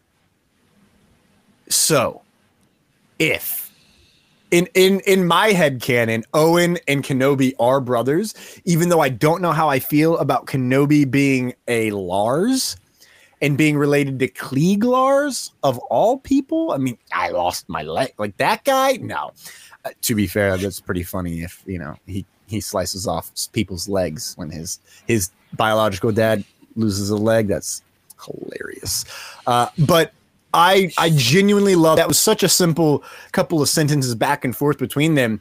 And you can see the love and respect that they each have for them in that moment. It's like, oh, wow, you're not just going to push. You're literally, I appreciate that, man. And now, I appreciate you seeing me in my strength. And fucking Beru, dude. He should have only been talking to Beru this whole time. She just slapped Kenobi so many times in the face. Oh, man. Jack, you had a point. Yeah, I got a little hyped up on my Qui-Gon thing earlier. I do have a gripe with that scene. It's a little different than yours, Thomas. I just think it was shot a little weird. It felt a little awkward. I put it like this in the Slack channel. It felt like a reshoot. I'm not saying it was. I don't think it was. It just, the way it was shot and kind of framed. I don't know technical filmmaking terms. Maybe blocking is the word I'm looking for. It felt a little off-putting and just kind of like out of nowhere. It's just like right there. A small little gripe. I mean, I've had little production gripes throughout this whole series. There was one more thing I was going to say, but I can't remember. I love Obi-Wan Kenobi. Maybe that was it. That had to be it. All I'm going to say is Force Ghost going to Force Ghost. I mean, you remember how Yoda just pops up in Last Jedi? It's what they do, man. It's what they do. All right. We've talked the plot of Kenobi 6. Jesus, we went long on that. What an episode, though, to go long. I mean, this had so much to wrap up. And my first question is, going into the finale of every Disney Plus series so far, it's always, they have so much to do. Do you think they landed this Lambda shuttle? We'll start with Kleino. Yes. Jacko. Abso-freaking-lutely. Supremo Emperoro. Yes. I think we are flying far more than half a ship. We're flying a full ship here. Ooh, yes. Love that. Oh my God. Love it. And we're landing it too. Fuck yeah. Another happy Another happy landing. Nice. Nailed it. Wrap up questions. Season 2, do you want it? Yes. Clive. I said it last week. I don't necessarily want a season 2 of this show, but if they were to give me more Reva, I think we might get an O'Shea Jackson Jr. show, Path show, which I think would be very cool. But I don't necessarily think we need Ewan and Hayden back again. I think that this to me was that epilogue that I was looking for. It was a goodbye to my childhood. It was the Toy Story 3 of it all for me. Yeah. Okay. We've left the toys. We've left. Andy's going off to college now. We've left the toys, and yeah. Fuck. I'm thinking about that furnace scene, and I'm not well, man. Jack, I don't think you've gone. I have not gone. I don't need a season 2. But I will say the one thing that was kind of like on my mind, like at that end part when Qui-Gon and them were going off, like in the Force Awakens behind the scenes when they were reading, like the first read through, and like the script ended with like the promise of an adventure just beginning, and I got the exact same vibe with the end of this show. Like there's still so much that they could explore, and a lot that I thought maybe like a year ago I thought they were going to explore. I thought we were gonna get a lot of Qui-Gon and Obi-Wan in the desert and going through like these trials and stuff. Obviously a completely different series, but they could do something there. There is a story there to tell, but at the same time, this was such a good send-off, and I don't know, that might fit better for a comic book or a book or something else, which they've already done a little bit. So there could be a spinoff. Shout out Roken, by the way, Klein. Great call by you and O'Shea Jackson Jr. I loved his, like, I guess it was the last line we got of him in this show. I forget what it was. I don't want to butcher it. I'm just getting started. Yes. Oh my gosh. What a great line. What a freaking rebel. He should be on Reckless Rebellion. Let's make it happen. I mean, he's already technically a member of the Rebellion, Thomas. I think technically he's not. He's a member of the Path. Okay. But the Path probably becomes the Rebellion at least somewhat. Yeah, actually. But yeah, there could be a spinoff. I think there's so much potential. They could do Vader. They could do Grand Inquisitor. They could do Reva. They could do Roken. They could do the Path. They could do Obi-Wan and Qui-Gon. They could do Luke adventures and Leia adventures for all we know. But I'm kind of just here for whatever. Honestly, my sights are on Andor at this point, so I'll just wait till we get an announcement, if any. I have a question related to Andor, and I'm going to try and keep it quick. Yes. What is that timeline again? Is it 2 years after Kenobi? It is 5 years before. It's 5 years before A New Hope, so it's 4 years midway. After this. Yeah. Okay. Ooh. I bet we get Path stuff in Andor. That'd be sick. We have to. We still need that Quinlan mention. Don't get me started on how dope Quinlan is and getting a Ventress flashback. Oh, don't even get me started. Do you want more little Leia? We'll go around the horn here, Klein. I don't think we need more Leia in this era. I think that this was a great send-off to, I think, having this, and then we get into, I'm sure books will explore and that sort of thing, and I'm sure they maybe already do. But as we established earlier, I can't read, so I won't ever see that. But I don't think we need more of this young Leia. Like, I love her. I do. I just think this is a great. This to me feels like the end of Rogue One, where it was just like I feel like now with her character specifically, to me the next logical step is to get into A New Hope, and I don't need anymore. I like having that gap. I like having that mystery. Okay, Jordan, what about you? Yes to all points. Anything that gives us more lore is good with us. Even if it means we will spend copious amounts of time trying to update every little detail. Oh, that's our job. That's what I was told when I was born. Jack. Season 2 of Andor is supposed to span 4 years. Can we wait to shoot that for 4 years so we can get what's her name, Vivian Blair, to just play 14-year-old or 15-year-old Leia? Because that would be amazing. Because she would be involved in some way. We saw her in Rebels, which is around that same exact time, season 2, so a little bit later. But I would love to see more, specifically of Vivian Blair playing Leia. They could get someone that's already that age to do something. I'm kind of with Klein though. I don't need it.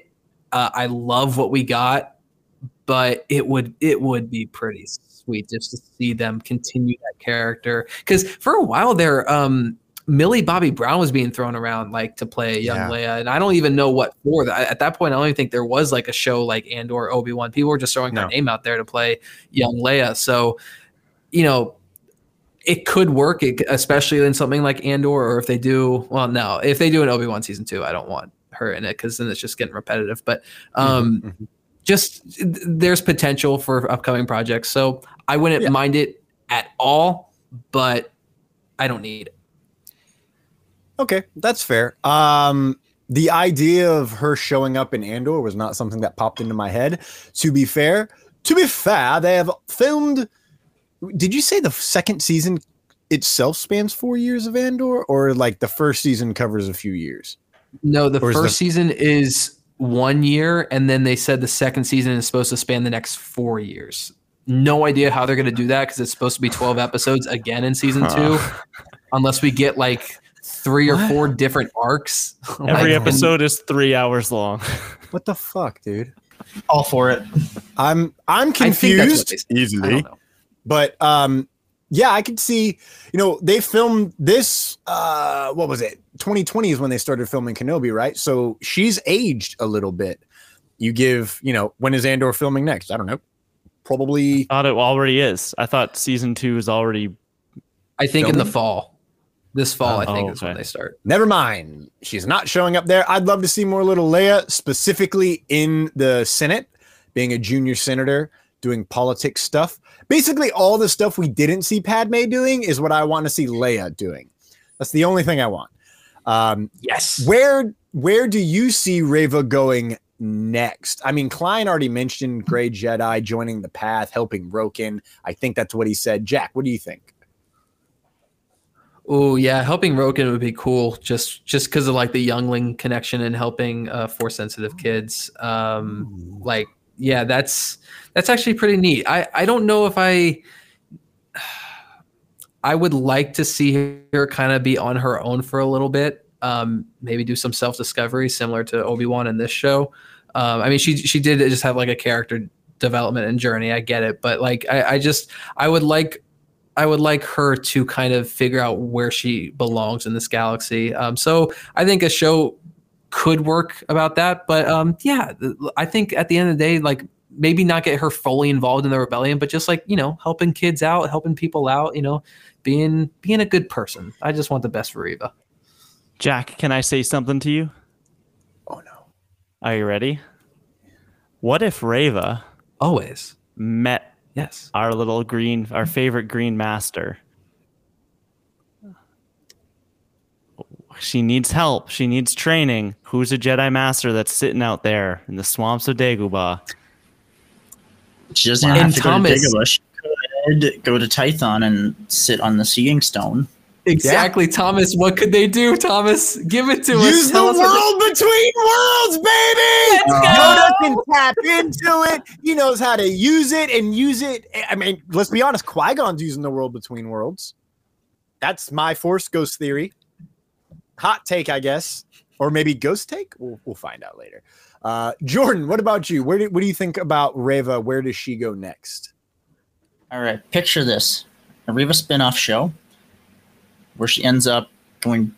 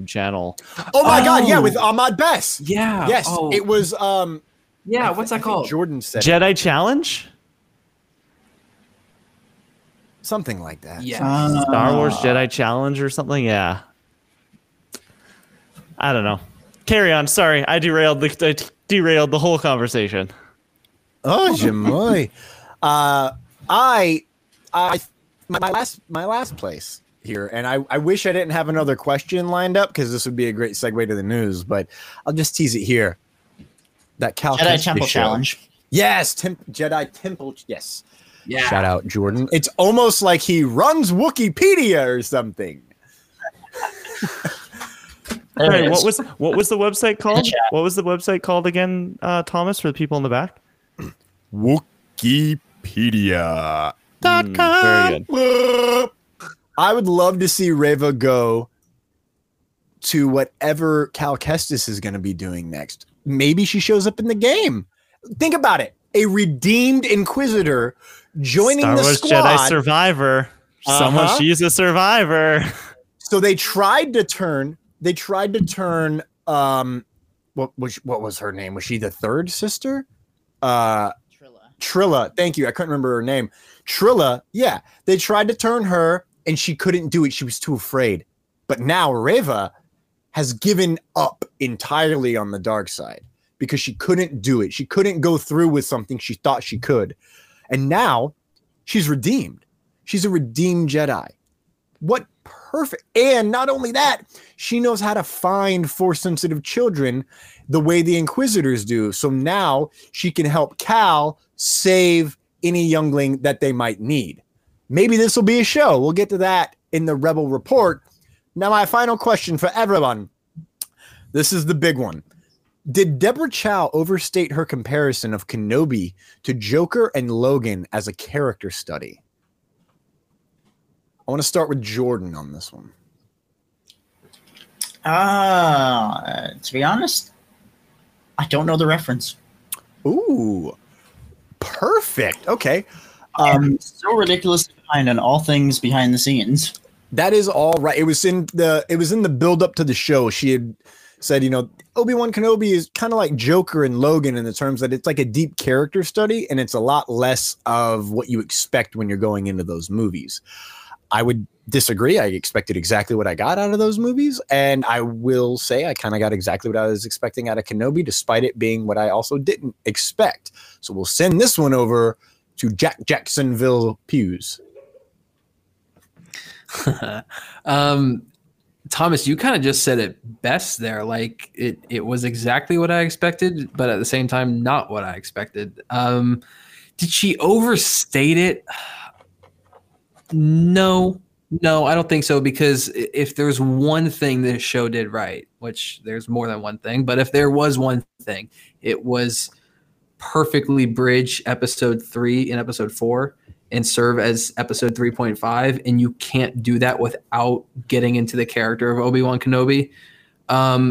I will say there were a little less Obi-Wan like character moments than I thought there were gonna be, and I think that goes back to my point that I said earlier of like I did like this was a year ago before we knew like anything about this show, but like I thought we were gonna get a lot more of Kenobi in the desert on Tatooine, learning from Qui-Gon, learning about the Force, struggling with his past, all that. I thought there were gonna be more moments of that. So maybe not as much as I thought, but I don't think she overstated it. This is definitely, we got a lot of character. We got a lot of the character of Obi-Wan Kenobi in the show. Klein. I don't think she overstated it at all. I mean, no matter what, like every single director, everyone who has worked on any TV movie project ever is going to compare what they do to the best of the best. And that's me. That is a huge step because I do not like the Joker movie all that much. But I do think that it did live up to this. I think that this was, as Jack said, if anything, a character study, and Ewan particularly in the work that they did with Ewan and Obi-Wan and even Anakin. Like they did even without having Anakin himself in a lot of the show. I think they did a pretty decent character study on him. And so, yeah, I don't think that was hyperbole at all. Okay. I don't have an answer to this. I'm perfectly in the middle. You just ask the questions. Exactly. I don't answer any of the questions unless I fucking want to. We're going to take a quick break from our sponsors, aka our friends, and we'll see you on the other side. Leah. And I'm Beth Ann. And we're She Will Rock You. She Will Rock You is a bi-weekly podcast about rock history. Each episode, we talk about an artist and their lives, but we do it a little differently. You see, we noticed there was a lack of ladies hosting music podcasts, so we wanted to fix it. And here we are, two badass millennial ladies talking about rock music our parents wouldn't let us listen to. As a bonus, you'll even get our beer recommendations at the end. Find us wherever you listen to podcasts. And remember, don't do drugs!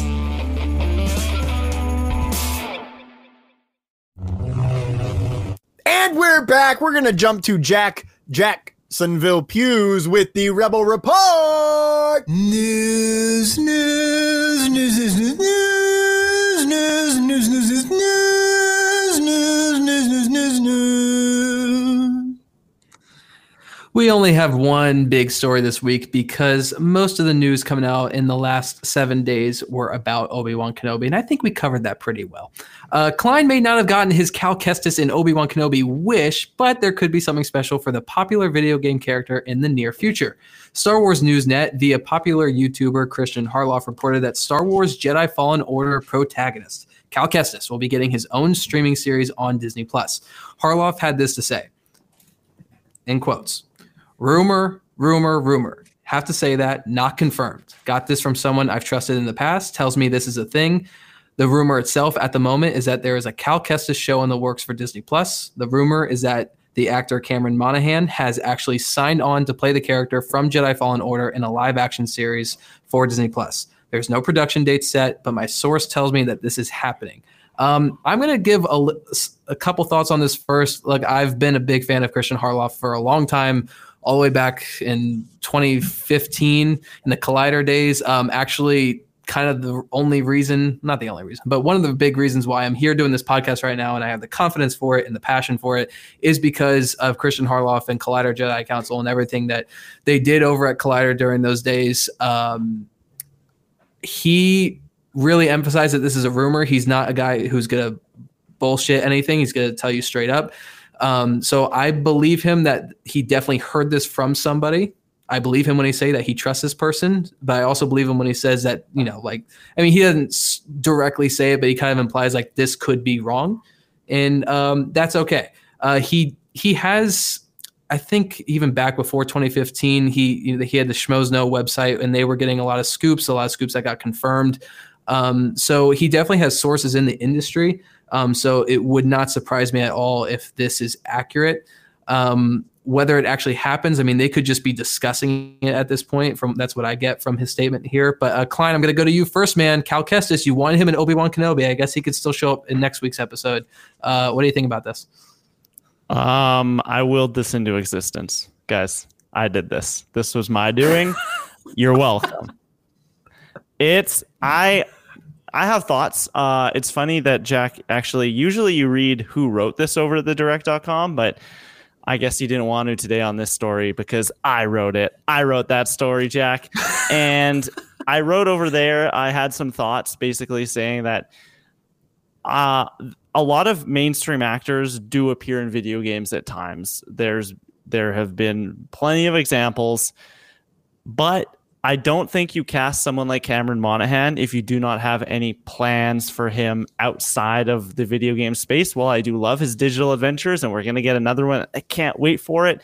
I do think that he will show up at some point in live action, and him getting his own series would make a lot of sense because this is a character that I think a lot of people have latched onto, and the people who know love him. But he isn't a widespread phenomenon at this point simply because not everyone plays video games. I'm looking at you, Jack Pews. So I think that this feels inevitable to me, and this feels very real. This feels like nothing's confirmed, but this feels like there's too many points for it, I guess is what I'll say. Too many boxes checked. I'm so excited. Jordan, how about you? Oh, I know you are, Klein. Jordan, how about you? This is a golden age, and I think that's really all there is to say about it. This is just a golden age for content. Amen to that.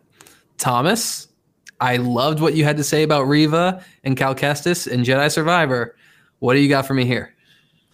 Listen, if this is real, first I want to say there's only one Monaghan I want in Star Wars, and it's not Dominic Monaghan. I'm sorry. I had to throw that in there. I'm so excited if this turns out to be true. Because we get BD1 in live action, not just a BD droid, BD1. I only care about numero uno. And we're going to get, all of those actors that do the mocap and voice their characters, they all are kind of de-aged into the game a little bit in the first one in Fallen Order. I've always thought it's done on it's done on purpose that way, simply so as these characters age in the video games, if they come to live action, they can do anything, and they can be in that, you know, beautiful time frame of, say, after Kenobi but before New Hope, just as Jedi Survivor might be. I would love for Cal Kestis, because remember when we were talking about the path and who may have started it? Did Cal start it? Did Sabe start it? Did they just shift the path that Sabe was working on Tatooine with, I don't know, maybe her name is Beru White Sun Lars? Yeah, that's right. I went there. She's coming back. I would love to have all those characters, not Beru, by the way, in this Cal Kestis show to kind of just go out and save some Jedi. Like, go try and save people, try and get people into the path. Reva working in the path makes so much sense. This path show everyone's talking about, like this, if Roken goes and makes a path show, if Reva goes into the path show, this is the path show, guys. Cal Kestis is the path show. And the reason I think that right now, with zero evidence whatsoever, because I haven't played Jedi Survivor, it doesn't even exist in this reality in time and space yet. But it will, and when you listen to this in the future, you'll see that I'm right. Asterisk, maybe. Dominic Monaghan and Cal Kestis are going to come in, and they're not going to like, we need to hide as a Jedi. No, they're going to come in and just straight up flaunt. He's going to say, you know what? I'll protect you. He's going to Kanan Jarrus this shit. Whenever he needs to, he'll whip out his lightsaber and he'll slice down some stormtroopers, maybe an Inquisitor or 4. Maybe we'll get to see, what is it? What is her name? Fourth Sister? Yeah, Fourth Sister. Maybe we'll see Fourth Sister. I like how everyone's confused. Yeah, it's the green chick that's in this show that we keep forgetting about exists. Yes. Fourth Sister. Maybe we'll see more Fourth Sister in this show. I am all in, and I want it to include all these characters we just met, except Tala, R.I.P. Fuck. And I want to see where this goes, dude. Like, this could go a long way. What can the path do? That's a question that I think not anybody's been asking, and that's the most important question in terms of world building. What can it do? What will it do? We still haven't even seen the smuggling of slaves off of Tatooine and other places. Granted, it's kind of only in the books, which, you know, shout out E.K. Johnson and the Queen's Hands trilogy of Padme Amidala Naberi. I'm all in, man. I'm all in. I think this show could be wild. It could be amazing. It could also suck because, you know, all things have to be balanced in possibilities. But it won't suck. It won't suck at all. What do you think, Jack? You've already went, right? I mean, I gave some thoughts. He doesn't play video games. Hey, now. Easy, buddy. I've said that a lot today to you, Klein, because you just got to take a chill. Let me get my thoughts together. Yeah, I don't really care. I'm just kidding. I don't really have much to add. I mean, you guys, I don't know why. I guess it's because I haven't played the video game, even though I watched all like the cutscenes. I've watched people play this thing. I don't have like a big imagination when it comes to what this show could be, but I'm all here for it. Like, why not? I mean, we greenlit an Andor series, and of course now we're all hyped about that. But there was a long time where it's like, why are we getting an Andor series? There's been a lot of shows, not just on the Star Wars side, that were like, why are we getting this? So, I mean, why not? Like, let's see what they can do. Explore more Star Wars. Thomas, I loved your ideas there, by the way. I'm kind of on board with that. There's a lot of key connections there. I'm just excited to explore more of this gap between episode 3 and episode 4. It's something we've done a lot of, it seems like, but there's still so much to dive into. So I'm all here for it. Guys, if you want to know about all the latest news about the Star Wars universe, about the galaxy you love, be sure to check out thedirect.com and be sure to cite your sources, because it is the most important thing you can do. And we even have a Wookiepedia administrator with us tonight, and I guarantee you he would tell you to cite your sources. It's important, even though sometimes we don't like to do it. Just do it. Do it for us. Do it for the rebellion. Thomas, I'm going to kick it back over to you, man. Remember, listeners, always cite your sources. Yeah, it's the hardest thing to do. That's the stamp It right there. really is. It's easy to not cite your sources, but it's hard to do the work and cite your sources. Just like saying I'm sorry. This has been a show for the most part. This has been a show. What a show. Kenobi was a show. The Rebellion was a show. And we've done it. We've reached the point where I tell you to find this Reckless Rebellion podcast on Twitter at Reckless Rebels, RECKLESSREBELLS. Kleino, where can everyone find you? I'm at the Kleinfelt everywhere. That's the word the, KLEINFELT. Also, if you like this sort of stuff and you also like video games, come check out my video game podcast, Controller Club. You can find us on Twitter at controller_club or on podcast services around the globe. Ooh, Jack, where can everyone find you? You can find me on Twitter at Jack Pews, P-U-E-S. That's all one word, where I'm probably going to drop my Miss Marvel reaction pretty quickly here, because right after we get off this, I'm going to use the bathroom, and then I'm going to go watch Miss Marvel. Delightful show. Jordan, where can everyone find you and Wookiepedia on the interwebs? Well, if you want to find Wookiepedia, you can find us at Wookiepedia.StarWars.fandom.com. You can find us on Twitter at Wookofficial, on Instagram at Wookiepedia, and you can find us on YouTube just by looking for Wookiepedia, and we'll probably be one of the top results. And if you want to just find me, you can connect to me through one of those also. Chicka chicka chow. I love that. Use Wookiepedia. It's fantastic. You know, if you're a Star Wars fan, you've probably used it and never even knew you were using it, man. It's the encyclopedia that one day I might contribute to. Only about Thrawn. It's my guy. What can I say? Good news. Everyone is more than welcome to edit. It's a wiki site that anyone can edit. I have used it so many times. If you can read, you can edit. Klein, I'm sorry, but you can't do Damn that. it. We don't just like Star Wars. I mean, we do really like Star Wars, though, so don't get that twisted in any way. We also like some other things. Let's start with you, Klein. What recommendations for the audience do you have? Recommendations. Where do I want to go? We've talked about it a couple times over the last couple of weeks, but Miss Marvel, please go and watch this show. We're 3 episodes in. I don't know how many episodes we're getting. Jack, do you know off the top of your head? 6? So we're halfway through. That makes me sad. Wow. It's quickly becoming, I think it's my favorite Marvel Disney Plus show. We'll see how it rounds out. I think it might be in the top 5 of my MCU.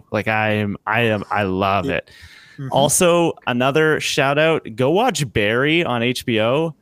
Great. So good. I watched the first couple seasons when they came out, but the 3rd season just came out and I watched the first episode last night. And Bill Hader is just incredible. Go watch Barry and Miss Marvel. Jack, what about you? Ooh, what should be my recommendation? I will say this. Go see Lightyear. What? You've seen it. You've seen it. Yes. Sci-fi movie. Yes. Oh, yeah. Hell yeah, Jordan's with me. This movie is fantastic. It's a really good sci-fi movie. Just forget about Toy Story. But I was a big Buzz Lightyear fan, growing up. We were all Toy Story fans, I bet. But specifically, I was just a nut about Buzz. So I tweeted out, this movie got a bigger pop out of me than Multiverse of Madness did, which I never would have thought in a million years if you told me that at the beginning of this year. So if you just want a good time, if you want to feel good, if you want to have a fun adventure in space, go see it. Enjoy the movies, enjoy the theaters. Jordan, what recommendations for the audience do you have? I'm going to echo the Lightyear because that movie was fantastic. I'm also going to throw out The Boys. Season 3. What do you think? We're not a delicate show. Lights Thunder Action, my co-host John Ross Bradford, he wraps up every week by texting me, why is Starlight always getting fucked at the end of the episode? Because something bad always happens to Starlight in the last 3 episodes, and I'm just getting angry every time I watch it. How do you feel about all that, Jordan? I've accepted at this point that this show is going to absolutely end on a dark note every single episode, and I've accepted that. At this point, I'm just thinking, how bad could it be? How much worse could it get? I still have yet to watch a second of The Boys. Klein, let me sell you really quick. Let me sell you. There's dildos going through brains. So, okay, you don't need to sell me, Thomas. Everyone tells me that this is my show. Like, this show is made for me. It's my white whale, you know? I have so many references to make from last week's episode. Oh my God, dude. Dildo through brains. That's my sell to you, Klein. It's not spoiler for anyone here. Yeah. It's fantastic. I am going to recommend Hustle on Netflix. Recommended by Savannah Sanders last week, and I watched it and I cried for most of the freaking movie, man. That movie has 2 of the greatest training montages of all time in the same movie. Two top 5 training montages. I will argue better than every Rocky training montage. Also, the 2, like, lots of NBA talent in this movie, but the main character who's an NBA player, if you didn't know he was an NBA player, like, you would think, man, what a great actor. Like, and then the villain of the movie, also fantastic, and he's an NBA player. I was blown away. I didn't know that until JRB pointed it out to me on Monday. Yeah. I was like, wait, he plays? Like, he's in the league. He's like, yeah, he played for the Celtics. I'm like, well, that's why that thing happened in the movie. That makes sense. And I didn't know that until the end of the movie that Kermit was Anthony Edwards. Yeah. And I'm like, dude, these guys are great actors. Like, this is amazing. And he's like, yeah, no, that's just Anthony Edwards. That's just who he is. And I was like, that other guy's a great actor. It's amazing. It's a good movie. You'll have a lot of fun with it. It's a nice way to spend 2 hours. It's not going to, like, it's not, I wouldn't call it like a 5-star movie by any means, but like, it's the most 3.5-star movie you will watch all year, and you will love every second of it. Okay. 3.5. Yeah. I definitely give it 4. I just think the performances alone bumped it up so high because I didn't know what to expect going in. And then really to wrap this up, it's a 2-man story. It's a 2-man plot, basically. The whole and one time. of them's Adam Sandler. And one of them is Adam Sandler with the weird scar on his hand that they really foreshadow. But yeah, no, movie's great. I give it 4 stars. And to wrap this up, Jack. As many of you know, me, Klein Felt, David Thompson work at thedirect.com. We cite our sources every week, and it always comes from thedirect.com because we love everybody there. I swear I love thedirect.com and its podcast, the Direct Podcast. Even if I didn't work there, I would be all over that website. I'd be all over the podcast just because what they're just doing great things. So there's so many hard workers. There are so many passionate people. And one of those passionate people from the get-go since we started was Liam Crowley. And if you don't know anything about Liam Crowley, let me just tell you this.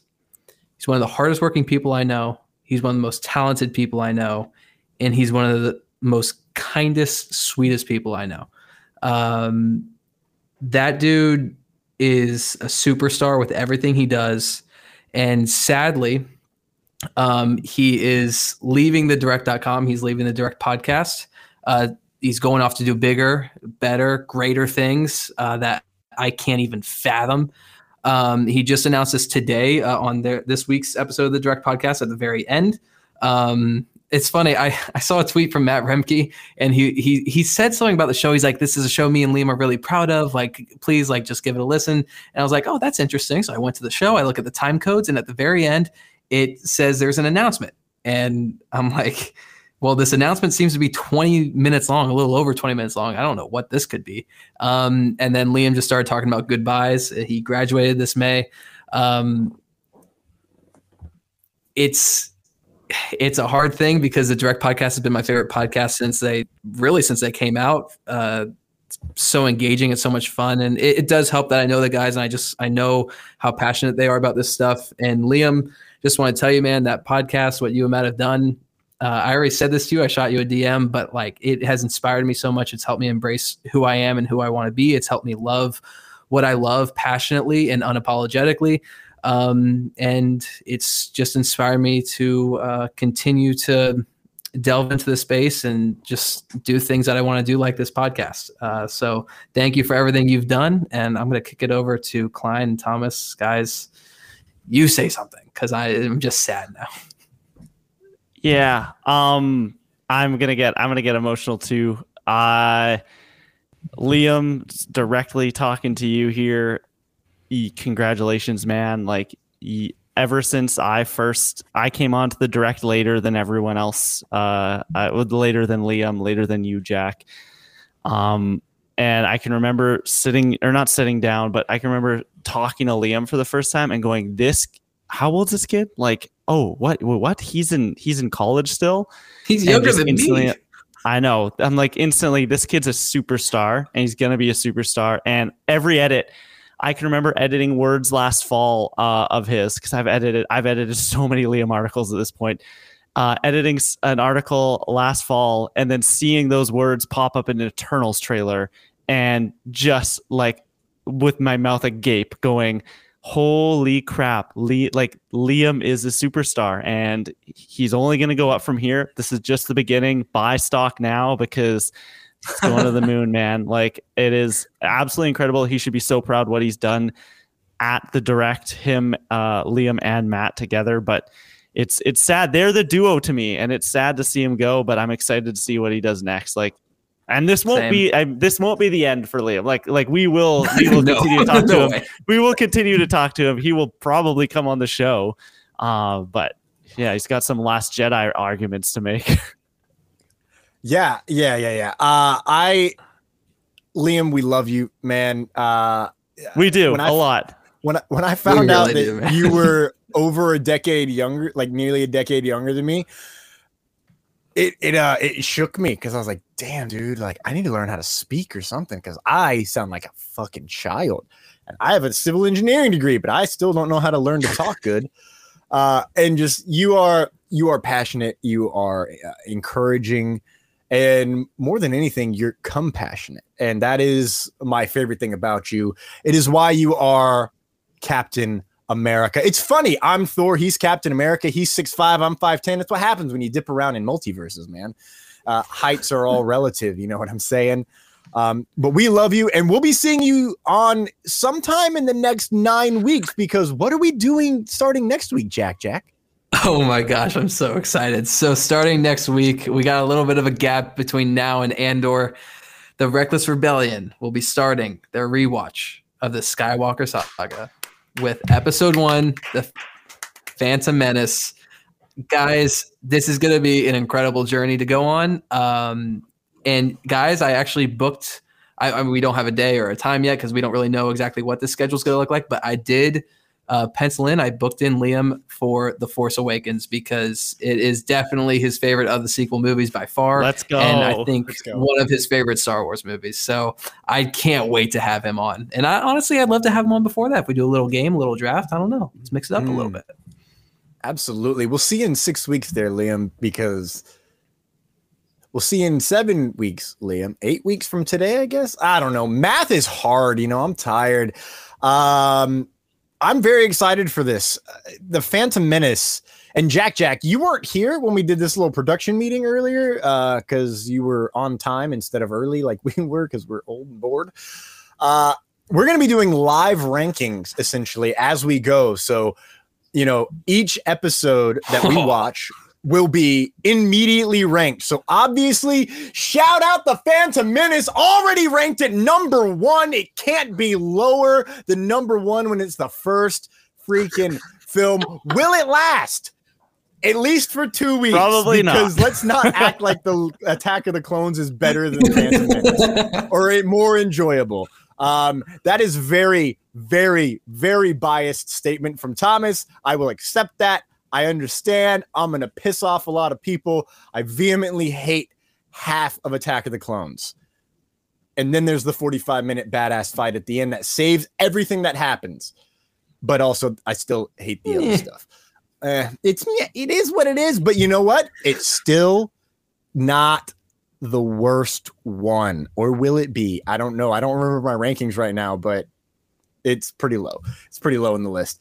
But sentients and droids, we've reached the end of the episode 4 different times. Remember, the Force is your ally, and a powerful ally it is. We have spoken. Get some twin sunlight and stay hydrated. Thank you to Wookiepedia Administrator Supreme Emperor Jordan for joining us. Man, thank you so much, brother. We really appreciate it. Thank you for having us. Of course.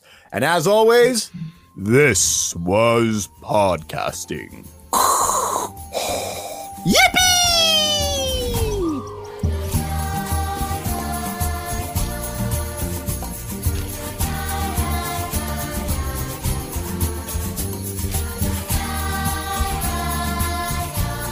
Are you an angel? I am an angel. Thank you very much, little Annie. What? Deadpool 3 is rumored to be, the plot is take Deadpool, drop him into a new universe. What would you do with Deadpool in the Star Wars universe? Klein, Take him go. pod racing. I'd watch that. You know what? I'd watch that. There's no better answer. Imagine, nothing. and I wouldn't even. Okay, here's the thing. I wouldn't even take him pod racing to a universe that we haven't, or like to like a pod race we haven't seen. I would just take young Annie and put the Deadpool in that instead of young Annie. So he's having the same interactions with Sabalda. Like it's identical. Oh my god! If I don't move, the fuck is that language? Jordan, what would you do with Deadpool in Star Wars? You know what? I'm thinking this is a good time for us to bring up a Star Wars What If series. I think we should do that. Oh my god, yeah. What if? Yeah, you can do so many things. We did a whole episode on what if we changed Star Wars, and I didn't have anything good, but Klein and David were prepared. Let me tell you. Well. A what if Star Wars? Ooh, that's perfect for some Deadpool. Jack, Visions. What would you do with Deadpool? I would replace Mando with Deadpool, and he's the protector of Grogu, and they're going on adventures together. Okay, would that be amazing? That would be fun. I don't think I have anything as fun as what you guys have. I just want to see him with 2 lightsabers, and I kind of want to see him destroy, I don't know, like half of a planet or something. Like a planet of bad guys, though. I got you. We'll drop him into the Clone Wars, give him 2 lightsabers, and he's got to fight the entire Separatist army. And remember, he can't die, so that'll be fun.